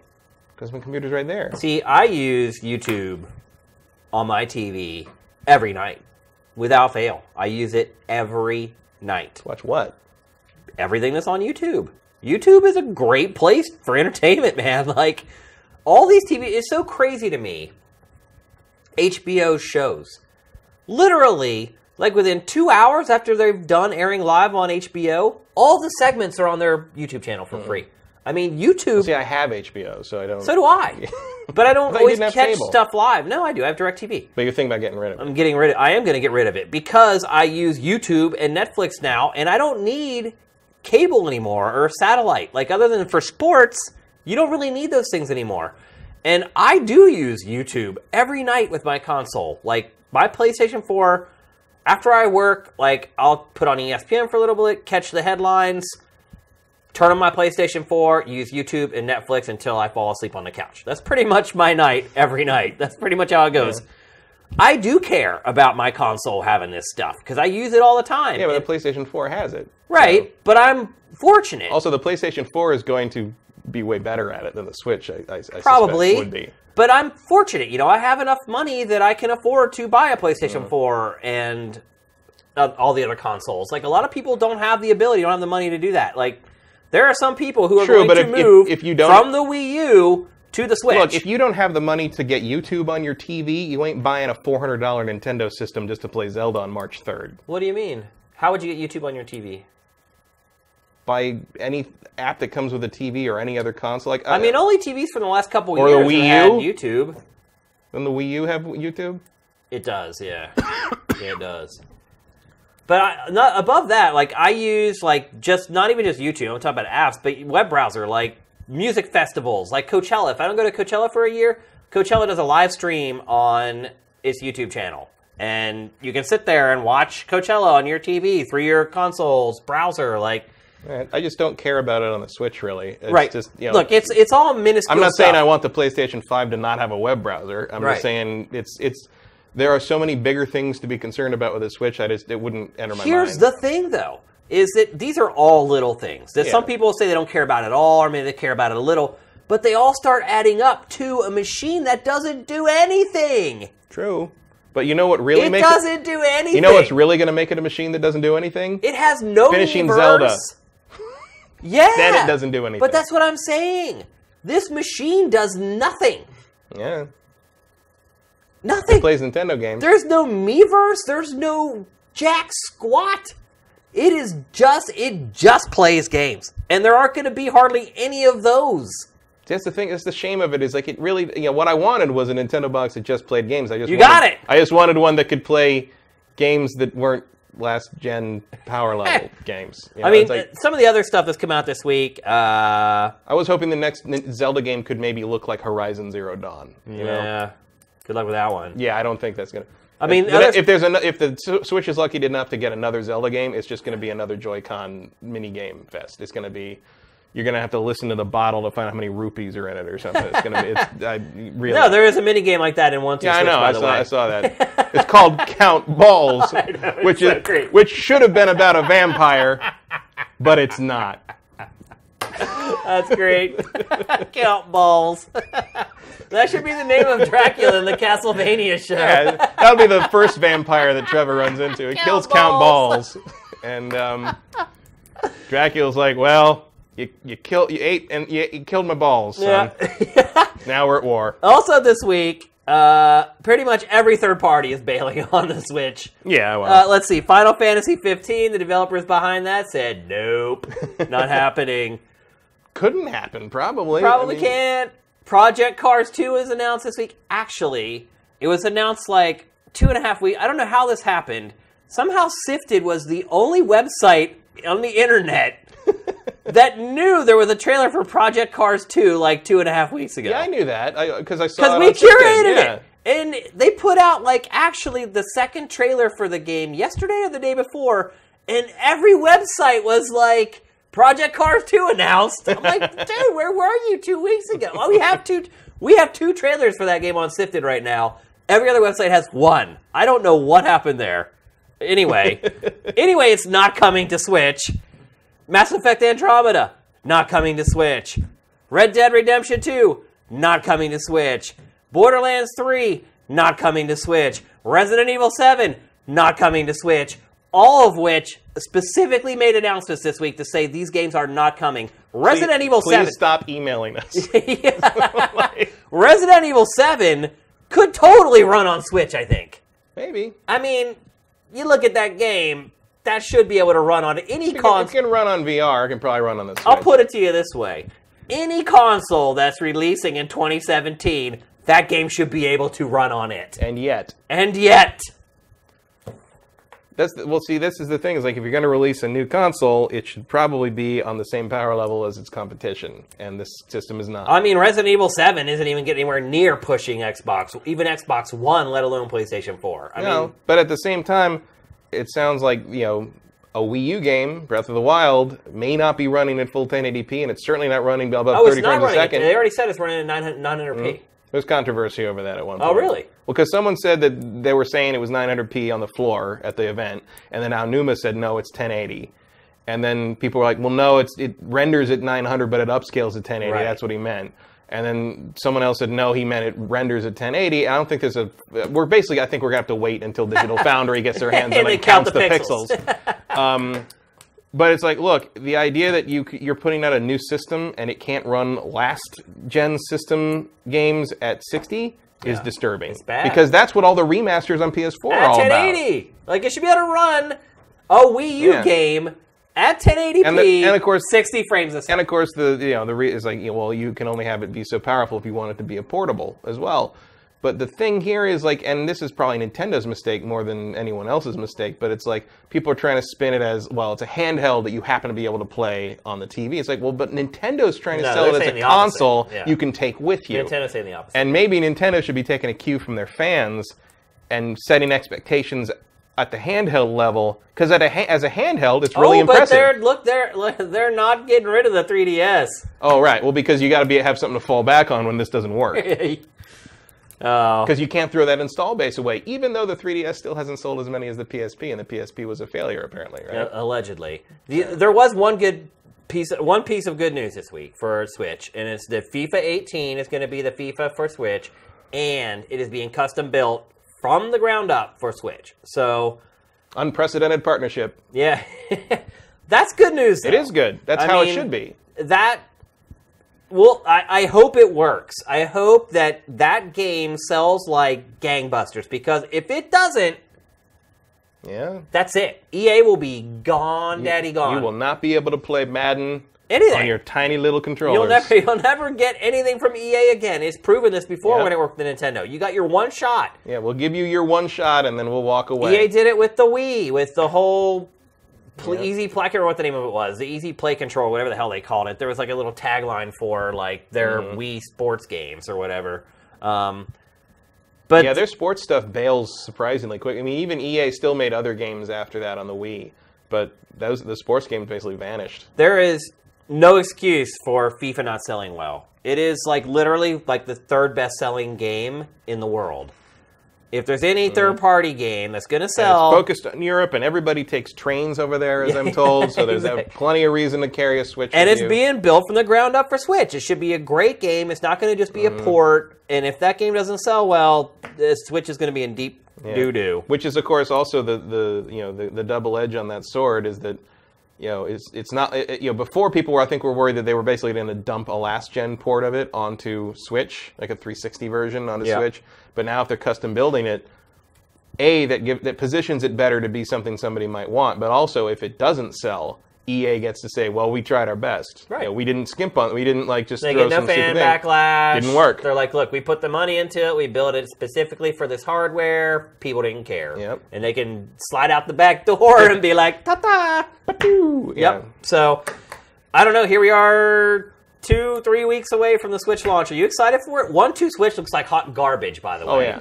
That is one of the worst games I've seen. I mean, I'm excited to play Zelda because it's Zelda. I'm not too excited to have to buy a new system for it. I mean, I don't because I could play it on Wii U. Yeah. But I want to play the new one because, we're going to have to talk about it, and that's how it works. And I would, all things considered, I would rather play the better performing, better looking version of it because I'm that kind of graphics whore. Yeah. And we all are. I mean, it does look good. I mean, you see the Wii U and Switch comparisons. Switch version looks way better. I honestly though, it's a resolution change. It's not like a new game. I would not recommend anybody buy the Switch though if they have a Wii U. Just buy Zelda for the Wii U, man. Because you're not going to have anything to play on this thing. Nothing. I will say one thing, indies are lining up for it. Every indie game in the world's being announced for it. One of the reasons I ordered I didn't get the version of the Master Edition with the statue of the sword or anything, but I got the next one down because it comes with a little case for it. And I know that when I finish Zelda, I'm going to put the Switch in that case and put it in a drawer until Mario comes out. Because I don't care about Mario Kart, and I don't care about Splatoon 2. And that's really all there is. Yeah. Unless that virtual console is way better than we think it is. Except for ARMS. ARMS. That game's actually starting to surprise me a little bit. They put out new trailers today. Their gameplay's deeper than I thought. You can actually curve your punches around obstacles and stuff. So I'm keeping my mind open for that one. I'm trying to not think of Wanted when I see that. You remember that game? With the base in the game, the movie with the bullet curving crap? Yeah. One of the worst things I've ever played. I finished that game in 54 minutes. I'm grasping at straws here, Kyle. I'm doing what I can. I will say this. I don't know if I'll buy ARMS, but I really like the art style on it. It looks like Overwatch. It does look like Overwatch, but it's super clean, and it looks nice. I like it. The animation's cool. It's a typical Nintendo game that can hide the power of its hardware. Right. Well, just like Splatoon. Splatoon is a really good art style, it's just super clean and attractive, and appealing. Appealing would be the word, I'd say. All right, let's move on. We're going to talk about For Honor. I've been playing this game for the last week, probably. Have you got a chance to get in on the beta, Matt? I have gotten on the beta, but I haven't played it much because... it's open beta now, by the way. Anyone can play it. It really hates my current graphics card drivers. No. There's a lot of flickery stuff, so I've been holding up. But they did... It was a hot fix I think went up yesterday or the day before, so I haven't tried it since then, so I'll try it again. It's open beta right now. To be honest... You all can go and download and play it right now. I mean, to be honest, it comes out on like Monday night, so I might probably just... Does it come out Monday night? It comes out on my birthday, 14th. Wait a minute. Oh, that explains it. What? Because Ubisoft said that it was supposed to send out code today, but there will be no reviews for this game. That's beginning to be a trend, isn't it? Because they want to wait till the servers are up. It's the same old excuse of the old Division excuse. Pretty much, yeah. And they're like, in fact, I may have code in my inbox right now waiting for me, but yeah, they're like, oh, we're not sending it out because the servers aren't up and you can't really enjoy it the way it's supposed to be. Like, what about the campaign? I don't want to play the multiplayer first. We could be playing the campaign this whole time. It's really silly. But I have been playing the beta, and I'll say one thing, too. The beta is huge. Like, it's full-featured. Like, it pretty much is the whole multiplayer suite. I'm shocked at how much there is in this. Like, there's 3 different... It's everything. Like, there's 3 different modes. It does chop off, like, a lot of the customization, and you can unlock a lot of the playable characters, but it gives you a couple characters from each of the 3 classes that you can play. There's still tons of customization, tons of weapons and items that you can put together. Modes, there's, like, 4 different modes. Dude, it's insane. It's, like, the whole multiplayer suite, and I think it's open all weekend, so all you sifters... After you stop listening to us jibber jabber, can go and download it for yourself and start playing and find out for yourself. I'll say this: it made a really bad first impression. The first couple days I played it, I was not enjoying it that much, and I think part of it was that I got into the beta late, and a lot of people were 1 way higher level than me, and 2 just understood the game a lot better than I did. But as time went on, I started enjoying it more and more. So one thing I would say to people who are maybe buying it or who are jumping on the beta this weekend, give it some time. I think you'll start enjoying it a little more the more that you play the game. Some modes I enjoy a lot more than others. Like when I first started playing it, I thought the dueling was something that I was going to be really into, just the one-on-one, because that's kind of how they showed it first, remember? Like the demo was like that battle in that really narrow hallway and like... Well, also, like, it's been positioned, I think, in terms of how it's been shown, like, as kind of a fighting game. Yeah, a little bit. And I would say that the dueling is my least favorite thing to do in this game. They're, like, best of 5 rounds, and literally each round takes, like, 10 seconds. Yeah, well...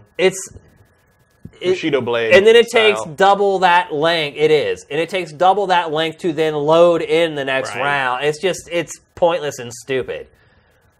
Playing the team-based modes, it takes some getting used to because it's almost a little bit like a MOBA because you have these, what they call in a MOBA, like creeps or minions. Just these enemies that basically are taken out with like 1 hit. But they serve a purpose, and Is any of it as awesome as what we're watching? Yeah. Yeah. It is pretty awesome, actually. I mean, look, this is CG and pre-rendered and everything. But the game actually does play like that. Like, you get a huge thrill. Like, when the match first starts, you're running, and there's just, like, 50 of your dudes running into battle in front of you. That exhilaration that you get when every match first starts is awesome. Like, you feel like you're going into a war.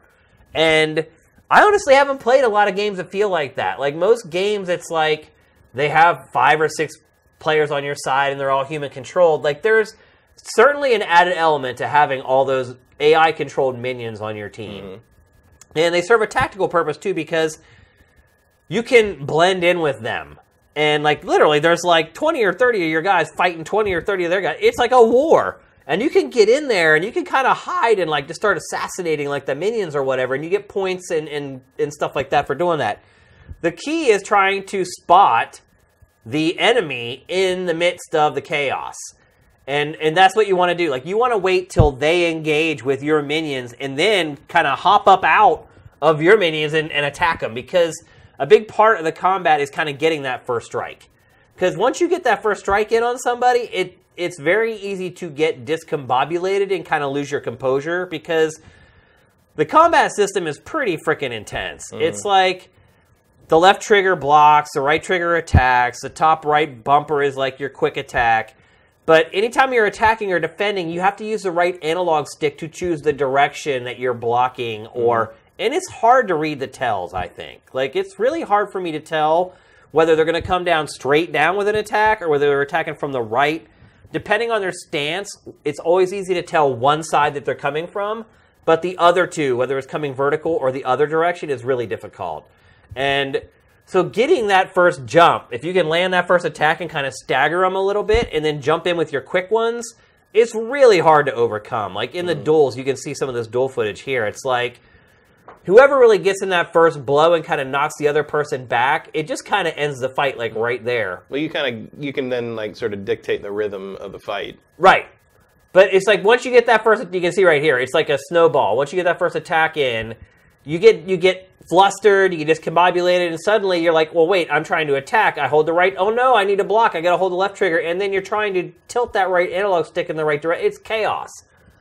But there's a lot more strategy in the team-based games, where it's actually like 5-on-5 or whatever, and you have all these minions involved, because you're like capturing points. There's like domination modes, essentially. And you have to be really careful because... What? It's over. Yeah, it's very easy to find yourself in a place where you just get completely overwhelmed by the enemy. It's like if you go up to try to capture a point and you don't have a couple guys with you, because the minions don't really stray. There's like a front in each battle where they kind of stay and fight each other. And then that leaves like the control points for the human players to kind of try and capture. And if you end up at a control point and you're the only one there, the enemy runs up with two of them and they just wipe you out. So there's a lot of kind of contrivances with the game, and teamwork's really important. I was playing on PS4 where nobody has freaking headsets still. Is this you playing? This is me playing, yeah, totally. And it's hard to communicate, and it does require like a lot of communication as far as saying, okay, well, I'll go for A at this point, or hey, they're taking A, let three of us go up there, because if you go to A and they have three people there and you run in there, you just get slaughtered. Right. So look, I will say I've never played a game quite like it. It has this whole kind of meta game going on with territories where you pick like one of the three factions, and then like there's a cumulative score that goes on with all the games with one faction versus another. And it keeps like this worldwide score for each season. I don't know what happens when you get 6 months into a season and one of the factions is winning by a landslide. Like, because then how does that convince people to join the other factions? Like, there's all this balancing stuff that needs to come into play. Everybody loves an underdog. Yeah, I guess. Like, I don't know. I don't know how they're going to convince people to make sure it stays balanced and keep people sort of picking those other factions. But there's no other game like it. It's a little bit like a first-person shooter. It's a little bit like a MOBA. It's a little bit like Dynasty Warriors with the hack-and-slash kind of element to it.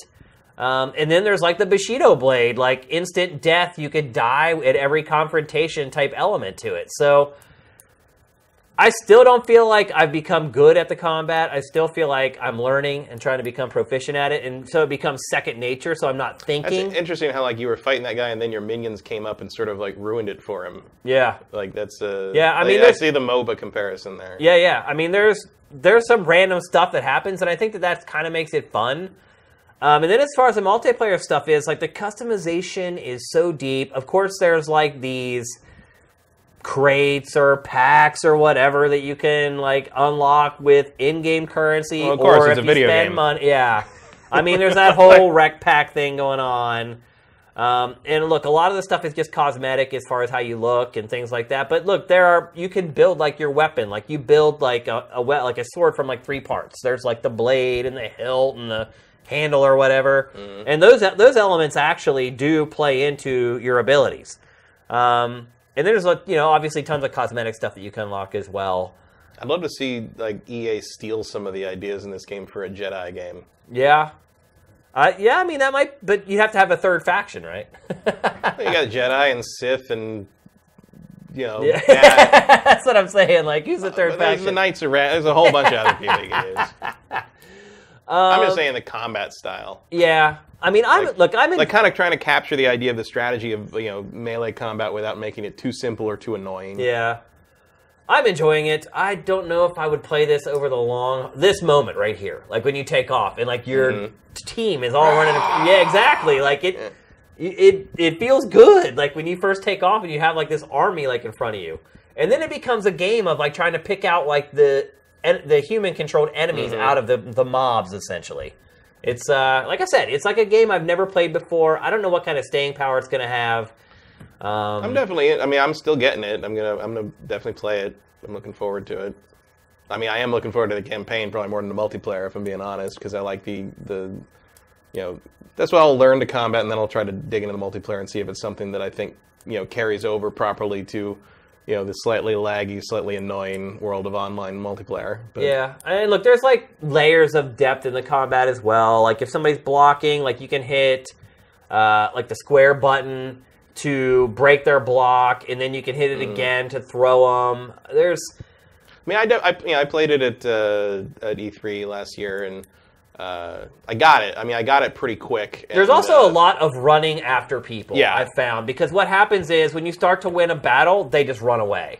And so there's a lot of this like, oh, well, 3 of us chasing after one of them who's like running away. And I think in a lot of ways, too, like, there's a huge advantage to being as fast as possible, being able to deliver strikes as quickly as possible. Like, it doesn't feel like there's a lot of balance between the armor and the speed, I guess is a good way to put it. Like, I feel like... Ooh, it took your head off on that one. Yeah, there's finishers. Nice. And I would say, they have time to balance it, but they don't, because the game comes like 3 days out in like 4 days from now. So, obviously, any game in today's day and age is a work in progress. It can be updated with patches and things like that. I do give it bonus points just for the fact that it is unlike anything I've played before. I haven't really got a chance to play much with the campaign just a little bit that I played at trade shows. Oh, yeah, better run, dude. Yeah, see, now he runs away. See, this is what happens. Because one of your other teammates showed up, so he can't win, so he's got to get away. But then you end up chasing. Like this is part. This is part of the game, though. Is like the running after people when they try to. When he's trying to lead you to somewhere where he has the advantage, right? Now you're behind all his dudes. And then I think I still chase him up the ladder, though. Well, it is you. That's me, exactly. You can take the samurai out of Philly, but... I will say this much. I think I do regret my draft pick of this game. Oh, yeah? I do not think it's going to score especially well. I kind of felt that way, too. I mean, I've known for a long time that this is going to be something I like. Yeah. I don't know if that's going to make it something a lot of people like. Yeah. You know what I mean? This is not me like saying like Yakuza's amazing. If you care about story and weirdness, you should totally play it. This might be a real acquired taste. Yep. You might have to really want to like it. Yep. We'll see. The game comes out in just a few days, so you'll be able to find out. You can actually find out for yourself if you're gonna. You probably from the beta alone will be able to figure out whether you want to buy it or not, because the combat stays the same across every mode. That's not going to change. So. If you find that you don't really care for the combat, and I do think it's a little clunky using the right analog stick for stuff. Like, I really liked that when I played it last at E3. I just clicked with it real fast. Even the guy who was demoing, he's like, "Wow, you figured that out real fast." I'm like, it's a fighting game instinct thing. It's just I understand that's not instinctual to use the right analog stick to like block to the right or. Well, it's not like something I ever, like you say, it's not something I ever played before. But the concept of it made sense to me, and maybe it's because I also played a fair amount of Die by the Sword back in the day, which was that Treyarch? No, that was Neversoft. That was before Tony Hawk. Just the idea of like the positioning of the weapon versus the position of their weapon is like an interesting, kind of mind game to me. And like there's a lot of that in that's basically the same as the overhead game in a 2D fighting game. Yeah. And so it just made strategic sense to me. And granted, I was only playing in the campaign because their demo E3 last year was the campaign. So I have never played this against a human. Like you were there, so the nuance of that might go out the window when you've got some dude, Johnny 849420 is figured out that like the overhead strike of the Viking like breaks the block no matter what you do, and now it's just like, well, okay. The other part too is that the AI, you get tells, like there's a flash to show you like whether they're attacking from this or this, and when you're fighting against the human opponents, you don't. Well, it looks like with human opponents, you're just gonna have to learn what it looks like when they do the animation. Everything, which is again another fighting game thing. I wonder if that's going to be a barrier. Because that's the thing is like how I don't know how obviously we don't know tutorials or how it eases you into the multiplayer or whatever if that's different in the final version, but like a lot of people are just going to assume you're going to run in swinging, and maybe not people play Dark Souls, but because you are running out of stamina in some of this footage. Because like I don't think people are used to that idea. You lose stamina. A lot of people, if you don't play that, the Soulsborns, like I feel like you're not going to be used to the idea that you can't just keep attacking, especially when you're talking about like running out with all the you just want to go kill thing. It's like learning that discipline is a very to me that's really interesting. But I can see that being like a turn off to like people that just want to jump in and hit stuff. I think maybe that's what the single player campaign's for. Yeah, that could be. All right, let's move on to our trailer of the week. God, they're already trying to get me to make you play Nioh for like Easter or something like this. For Easter. They just want to see you suffer through. You guys relish in my pain. What's going on here, man? Hasn't I had a rough enough year already? I don't get it. Try Nioh and maybe you'll like it and you can do it for fun. That's true. That's a good point. Our trailer of the week this week, I don't know if you guys remember the game The Technomancer. Probably one of the games I regret playing the most in the last 10 years of my life. My favorite thing about that was how you were describing stuff, and I'm like, I haven't played Technomancer, but I did play Mars Warlock before. And I'm like, was it like this? And you're like, yeah, it's exactly this. I was like, they just made the same thing again, except now you're like a technomancer. I think you became a technomancer in Mars Warlogs anyway. So like, what did they do? No, it was the same universe. Yeah. So Spiders, the developer behind that, is working on a brand new game. What a weird name. I know, it is so weird. But if you remember when I played Technomancer, I felt like it was just so close to being getting over the top, and maybe this is the game where Spiders finally just gets there. It seems pretty cool. This game looks awesome, people. It's called Greedfall. Open world action RPG, just like Technomancer, set in the 17th century, where you play as one of many people trying to settle a mysterious island. And I'm not going to spoil anything else. This is the debut trailer. Check it out.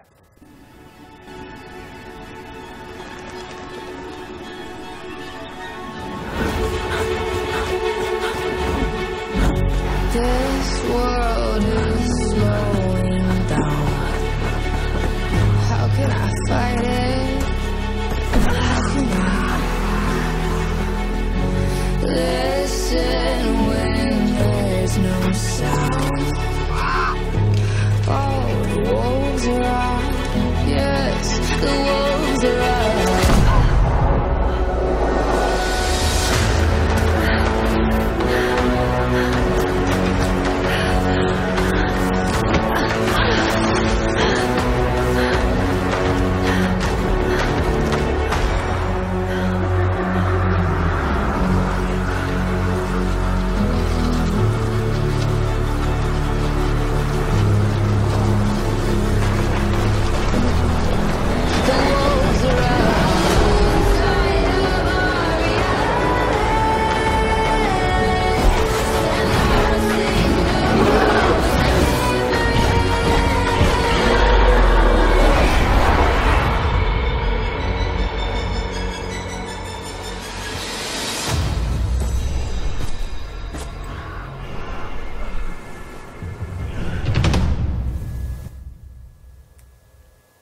Good to see the Fiend from Witcher 3 still getting work.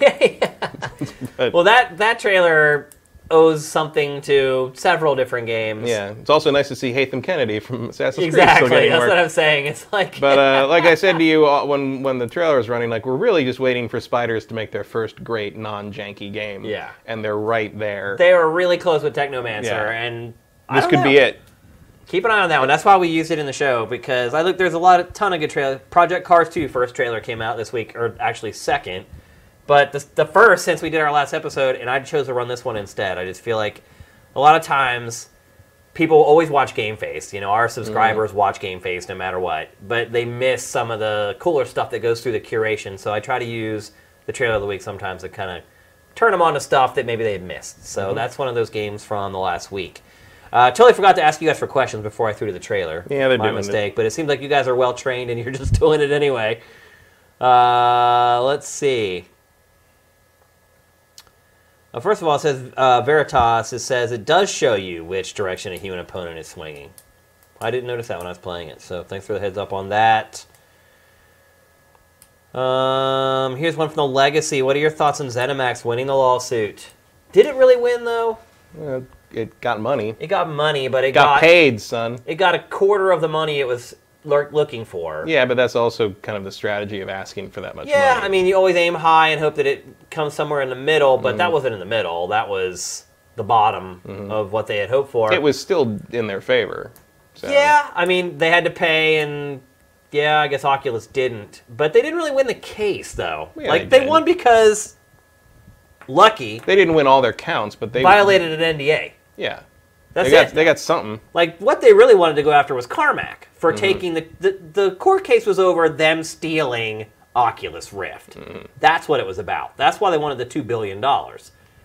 What they got in the end was, yeah, Lucky violated an NDA. They didn't get Carmack, which is who they were going after, really. He's still pissed, though. Yeah, he is. Oh, yeah, he is. I love that. I love seeing him come back firing afterwards, but I don't know. I wouldn't really say ZeniMax won. I'm sure ZeniMax is happy they got $500 million. Yeah. I mean, I think Oculus got a black eye out of it. Yeah, but, I mean, it's not going to be the end of the world for him. They need to get rid of Lucky, first of all. Well, yeah. What good is that guy at this point? He's just a problem. He's an anchor. Somewhat. I mean, at this point, he's probably in a situation where, like, either he's still under contract or he's just like, they don't want him to work for anybody else. You know, it's like you pay a guy, you put him on retainer. Well, he's under a no-compete already. I mean, yeah, but at any, for however long, you put him under retainer and just keep him in a closet somewhere, and just so he's not giving his ideas to anybody else. Although, I mean, I'm guessing at this point he's not going to work anymore. He's just getting paid. And they're waiting for his contract to expire, and they're like, when that's done, that's done. We make you sign. Or they say, maybe they had a clause where they could terminate his contract, and they say, look, you sign this paperwork that says you won't disparage us when you leave. Basically, like a severance package. But it's also in their best, image interest to keep him as long as they can, because now you've just spent all this money and all this time in this lawsuit arguing that Carmack's work totally didn't. That basically they said that Lucky's stuff. And Carmack was claiming too that Lucky's work is really what the Oculus is based on, and not like the stuff he was doing. So if you then just turn around and be like, okay, Lucky, go away, like that indicates he is not nearly as valuable to you as Carmack, which says something about where you think the ideas are coming from. Well, I think we all know where the ideas are coming from. Right, but you can't just say that. Right. You have to make it look like you need Palmer Lucky around for that. Especially after you've just gone through this court proceeding. So I think we should expect to see him a silent and unseen part of Oculus for a while yet. Here's one from W. Matthew. If the Switch fails, where do you think Nintendo goes? Full mobile, handheld, PS4, Xbox One, or both?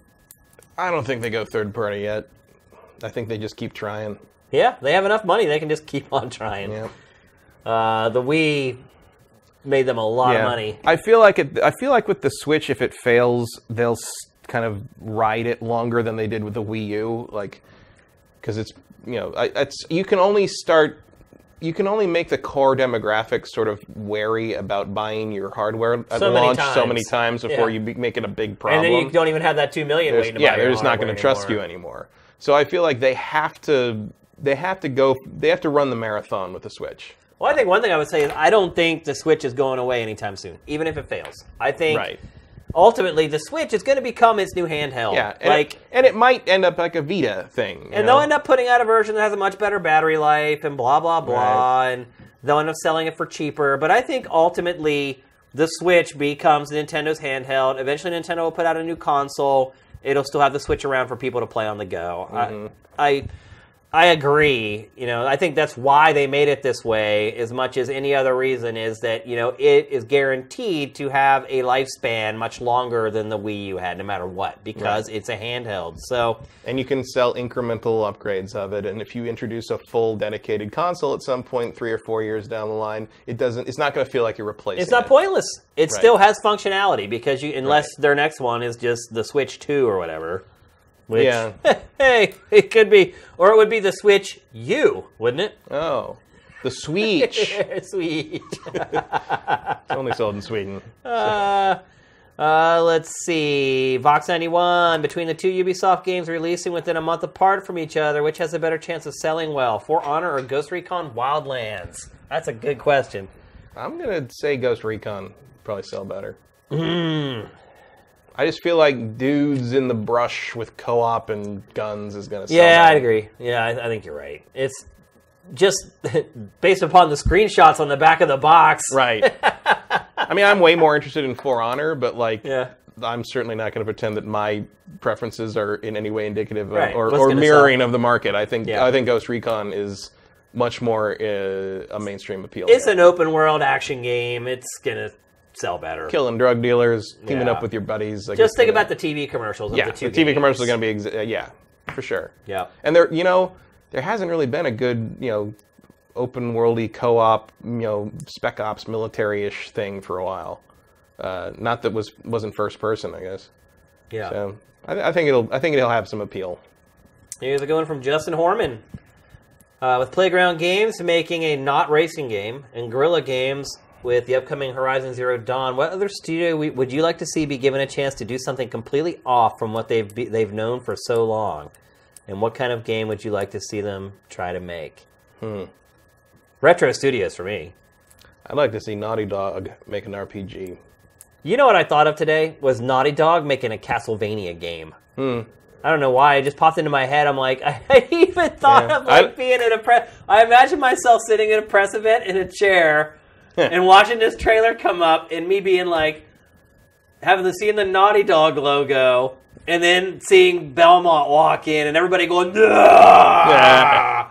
Oh my god!" I mean, I would love to see. making Castlevania. I mean, I'd love to see From Software make a Castlevania game. Well, they kinda already are. but like, actually get Konami off their ass to do something other than like a porn version of Bomberman. Yeah. What the hell was that? Yeah, Bomber Bomber Girl. Woman. Yeah, Bomber Girl. What? I know. And then I guess I would like to see Clay. Is it Clay? Klee? Klee. That makes I would like to see them make a 2D Metroid. No, not a bad choice. I would like to see Retro make an open world action game.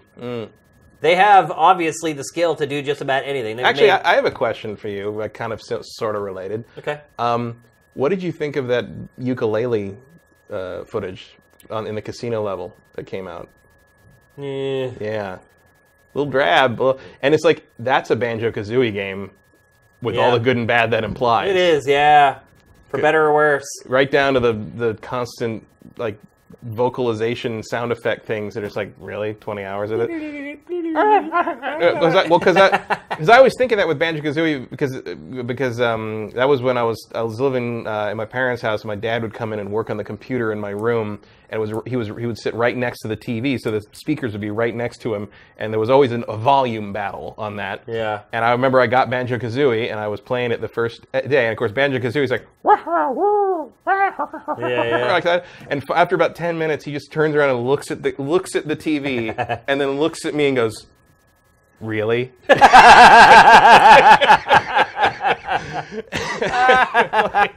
And when I'm watching that ukulele footage, I'm just like, "Yep, that's Really? exactly what I'm thinking of." Like, really? Like, I think what's most concerning to me is that they released that chunk of game. isn't that interesting? Yeah, that was as someone who drafted that game, I was like, oh, it doesn't look terrible. No, It doesn't. just looks uninspired. Right. It looks like Banjo 3 as if it came out 2 out years after when Banjo it was 2. supposed to Right, come out. Right. Yeah, I hear you. Yeah, it was a little disconcerting. But anyway, back to your question. Retro Studios open world action game. They're proficient. They've proven they're proficient at just about everything else. This is all that's left, and obviously on a technical level, they're quite up there. So I would love to see what they could do with that kind of a game design. Anything else? The Stand User. How do you feel about game trailers that don't show gameplay?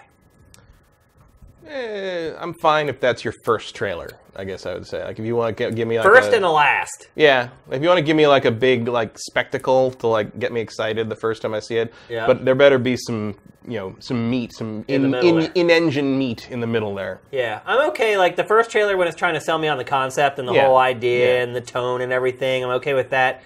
And then the big CG trailer for the launch trailer. Just to rekindle that hype. Because what happens over the course of a marketing campaign for a game is it starts to fade. Like, I'm seeing it right now on Sifted with Horizon Zero Dawn. Like, it used to be anything we curated for that game, just boom. Like, did the most views of anything from that day, without a doubt. Did tons of comments. Now that we're getting into the meat of its marketing schedule, where we're literally getting new media every day for that game, you can just watch it. Yeah. I think also people are kind of like, they're on media blackout. Yeah, that could be.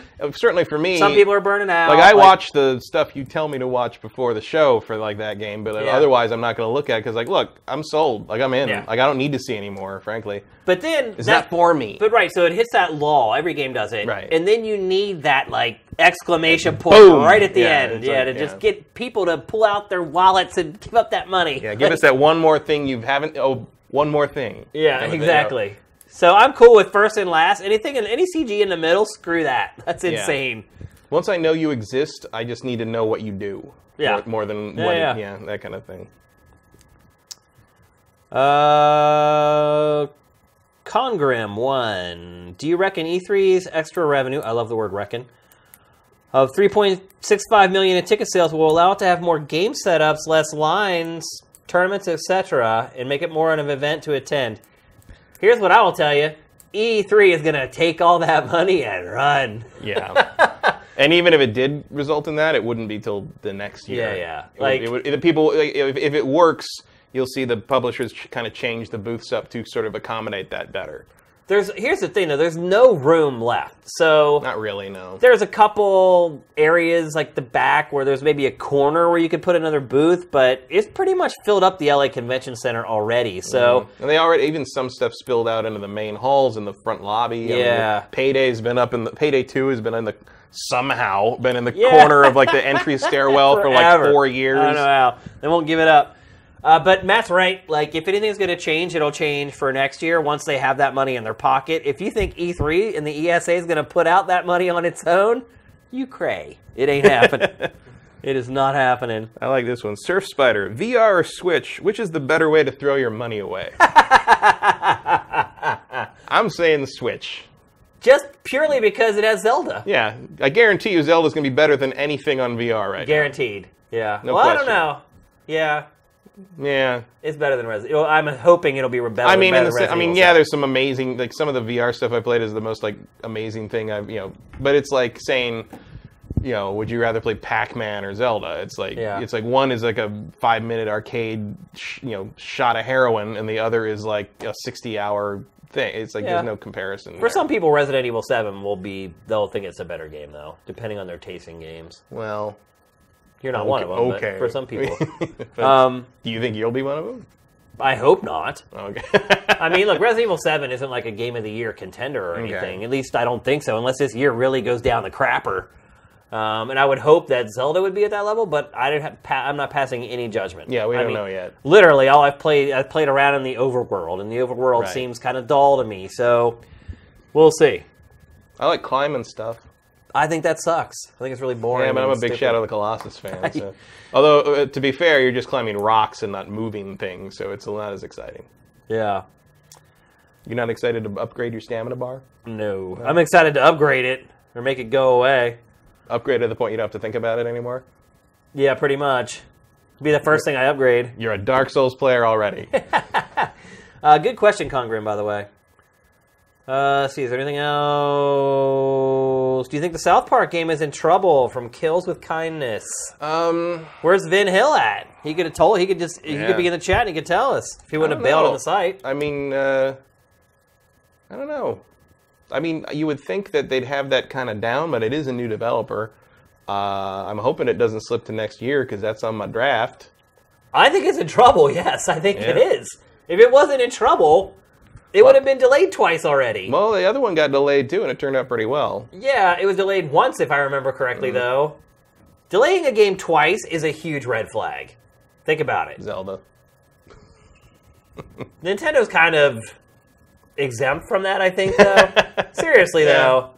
Because Nintendo, Nintendo's not going to put out a game until it's right. Third parties will put out the game when it's not right, or it'll end up canceling it. Nintendo's never going to cancel Breath of the Wild. That's what they will work on it until they get it where they want it. I don't think we know enough about what's happening with that game to know one way I'm just speaking from experience. Haven't been in the industry this long. Yeah, but I think there's a number of cooks in that kitchen because it's a licensed property that the license holders are very involved in. So it could have been something as much as Trey saw it was just like, no, this isn't working. We got to do something different here.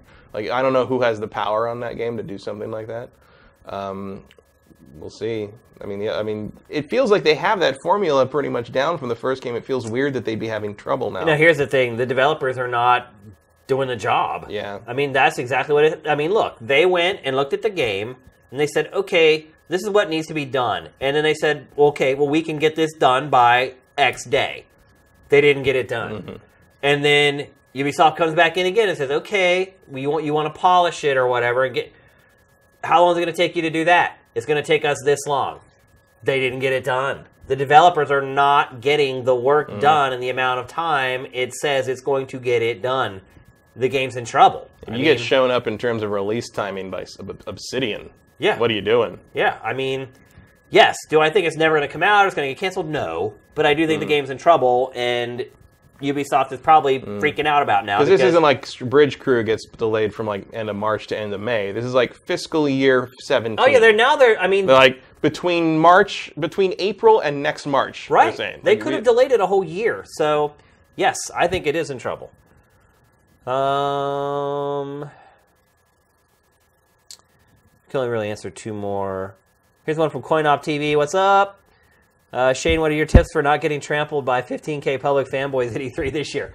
Just don't be there. Yeah, go to the Fig. I mean, there's really no reason to be there when the doors open up to get trampled. Right. If you have a press pass, you don't need to worry about it. Yeah, if you're at E3 and you look around, when the doors are opening, you will see me and Shane and Sessler and we will all be sitting around having coffee or just wait. We will not be near the entranceway. Just let people run, get in line for Mario, and come in when you need to come in. Yeah. All right, one more question.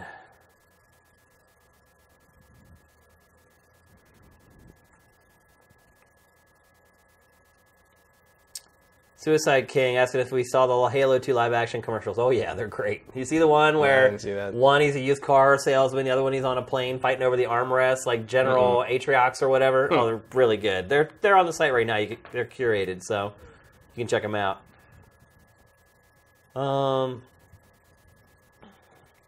Stick of Truth got delayed for 2 years, they're saying. Yeah. Stick of Truth disappeared for a while. Stick of Tooth. Let's see if I can find one more. GX Gear, how long do you think we're away from complete digital distribution? What can brick and mortar stores like GameStop do to remain relevant? I don't know. Another generation at least. Yeah, I think we're 5 to 10 years. I think closer to 10. It is coming faster than I thought. Yeah. I'll say that much. But I think and I don't know if you saw the discussion earlier about GameStop, but I think how these stores survive is on the used game market. They become even more of a pawn shop than they are now. I mean, digital is good, especially for stuff that someone knows. Say, I'm sure your average consumer would not really have a big problem buying, say, Call of Duty or GTA 5 digitally because you're going to play that for a long time. You're going to play the multiplayer for a long time. It's going to be something that keeps give on giving. But I feel like there's a substantial chunk of the market that is never going to give up the ability to trade their game back in and get something else. I'm one of them. I don't want to go digital. I will keep buying box copies of games as long as I'm buying games. It's just too simple. It's like I can look at my collection of games and there's value there. There is something tangible there. It's not ones and zeros. It's just you run into something say, okay, this is not a great example in the sense of value, but say Street Fighter V. I have a physical copy of Street Fighter V that I got through an Amazon pricing error for $10. It was 3 weeks after the game came out. Lucky. Yeah, and so I have that game. that disc is worthless because it's been updated so many times. It's not Street Fighter V anymore, basically. It's whatever's on that disc is like some kind of like embryo of what the game is expected to be. Yeah. So you got to wonder like how useful is that game on disc, especially if you hit a point sometime in the future where you can no longer download that update. Well, that is just one That's a whole That's just separate one game. But I think games all have updates, and they all have day one updates. They all have fixes. Look, most games are playable from beginning to end as they are on the disc. In fact, I would say 98% of games, 2% are broken. No, I would say even higher than that. Like 99.5% of games, whatever comes on the disc, you can play from beginning to end and finish it. I mean, that's never going to change. But that's not the same as having the ideal experience of that game. But if you're talking about if you're trying to play. Like I was saying earlier, when I'm 65, I'm going to sell my whole game collection and just take the money and use it for retirement or whatever. Nobody's going to care. But then what are you going to do? What do you mean, what am I going to do? If you're retired, you sell all your games, what are you going to play? I'm going to buy the new games that are coming out. But I won't have a collection after that because everything will be digital. But and everyone will be like, you put a disc in the machine, that's like a baby's toy. Yeah, I mean, like 30 years from now, no one's going to care about the digital version of a game. They're going to care about that actual copy of a game. Yes, or you're talking about trying to unload your collection of 8 tracks. Right. Yeah, exactly. That's what they're going to be like whenever I go to retire. They're going to be like, what? Yeah, it's pretty crazy to think about. So, that's it. We've already gone over, this may be the longest episode of GameFace ever, actually. I don't know how. It seemed like we didn't have any topics, and yet we managed to just... You always say, like, oh, we're light on topics. I'm like, we'll talk for 3 hours. It's not going to be a problem. I don't know how we do it. It's really bizarre, but we've done it yet again. We drone on like old men. That's what's... Maybe that's it. This is our porch, basically. You're right. All right, well, listen, it looks like a ton of you guys stuck around right until the end, which we really appreciate. Hope everybody has an awesome weekend. Download the For Honor beta. Everybody can play it right now. Tell us if we're crazy. Before we go, we have one more thing, though. We have a brand new member of Sifted Elite for this week, and I love his username, The Game Yak.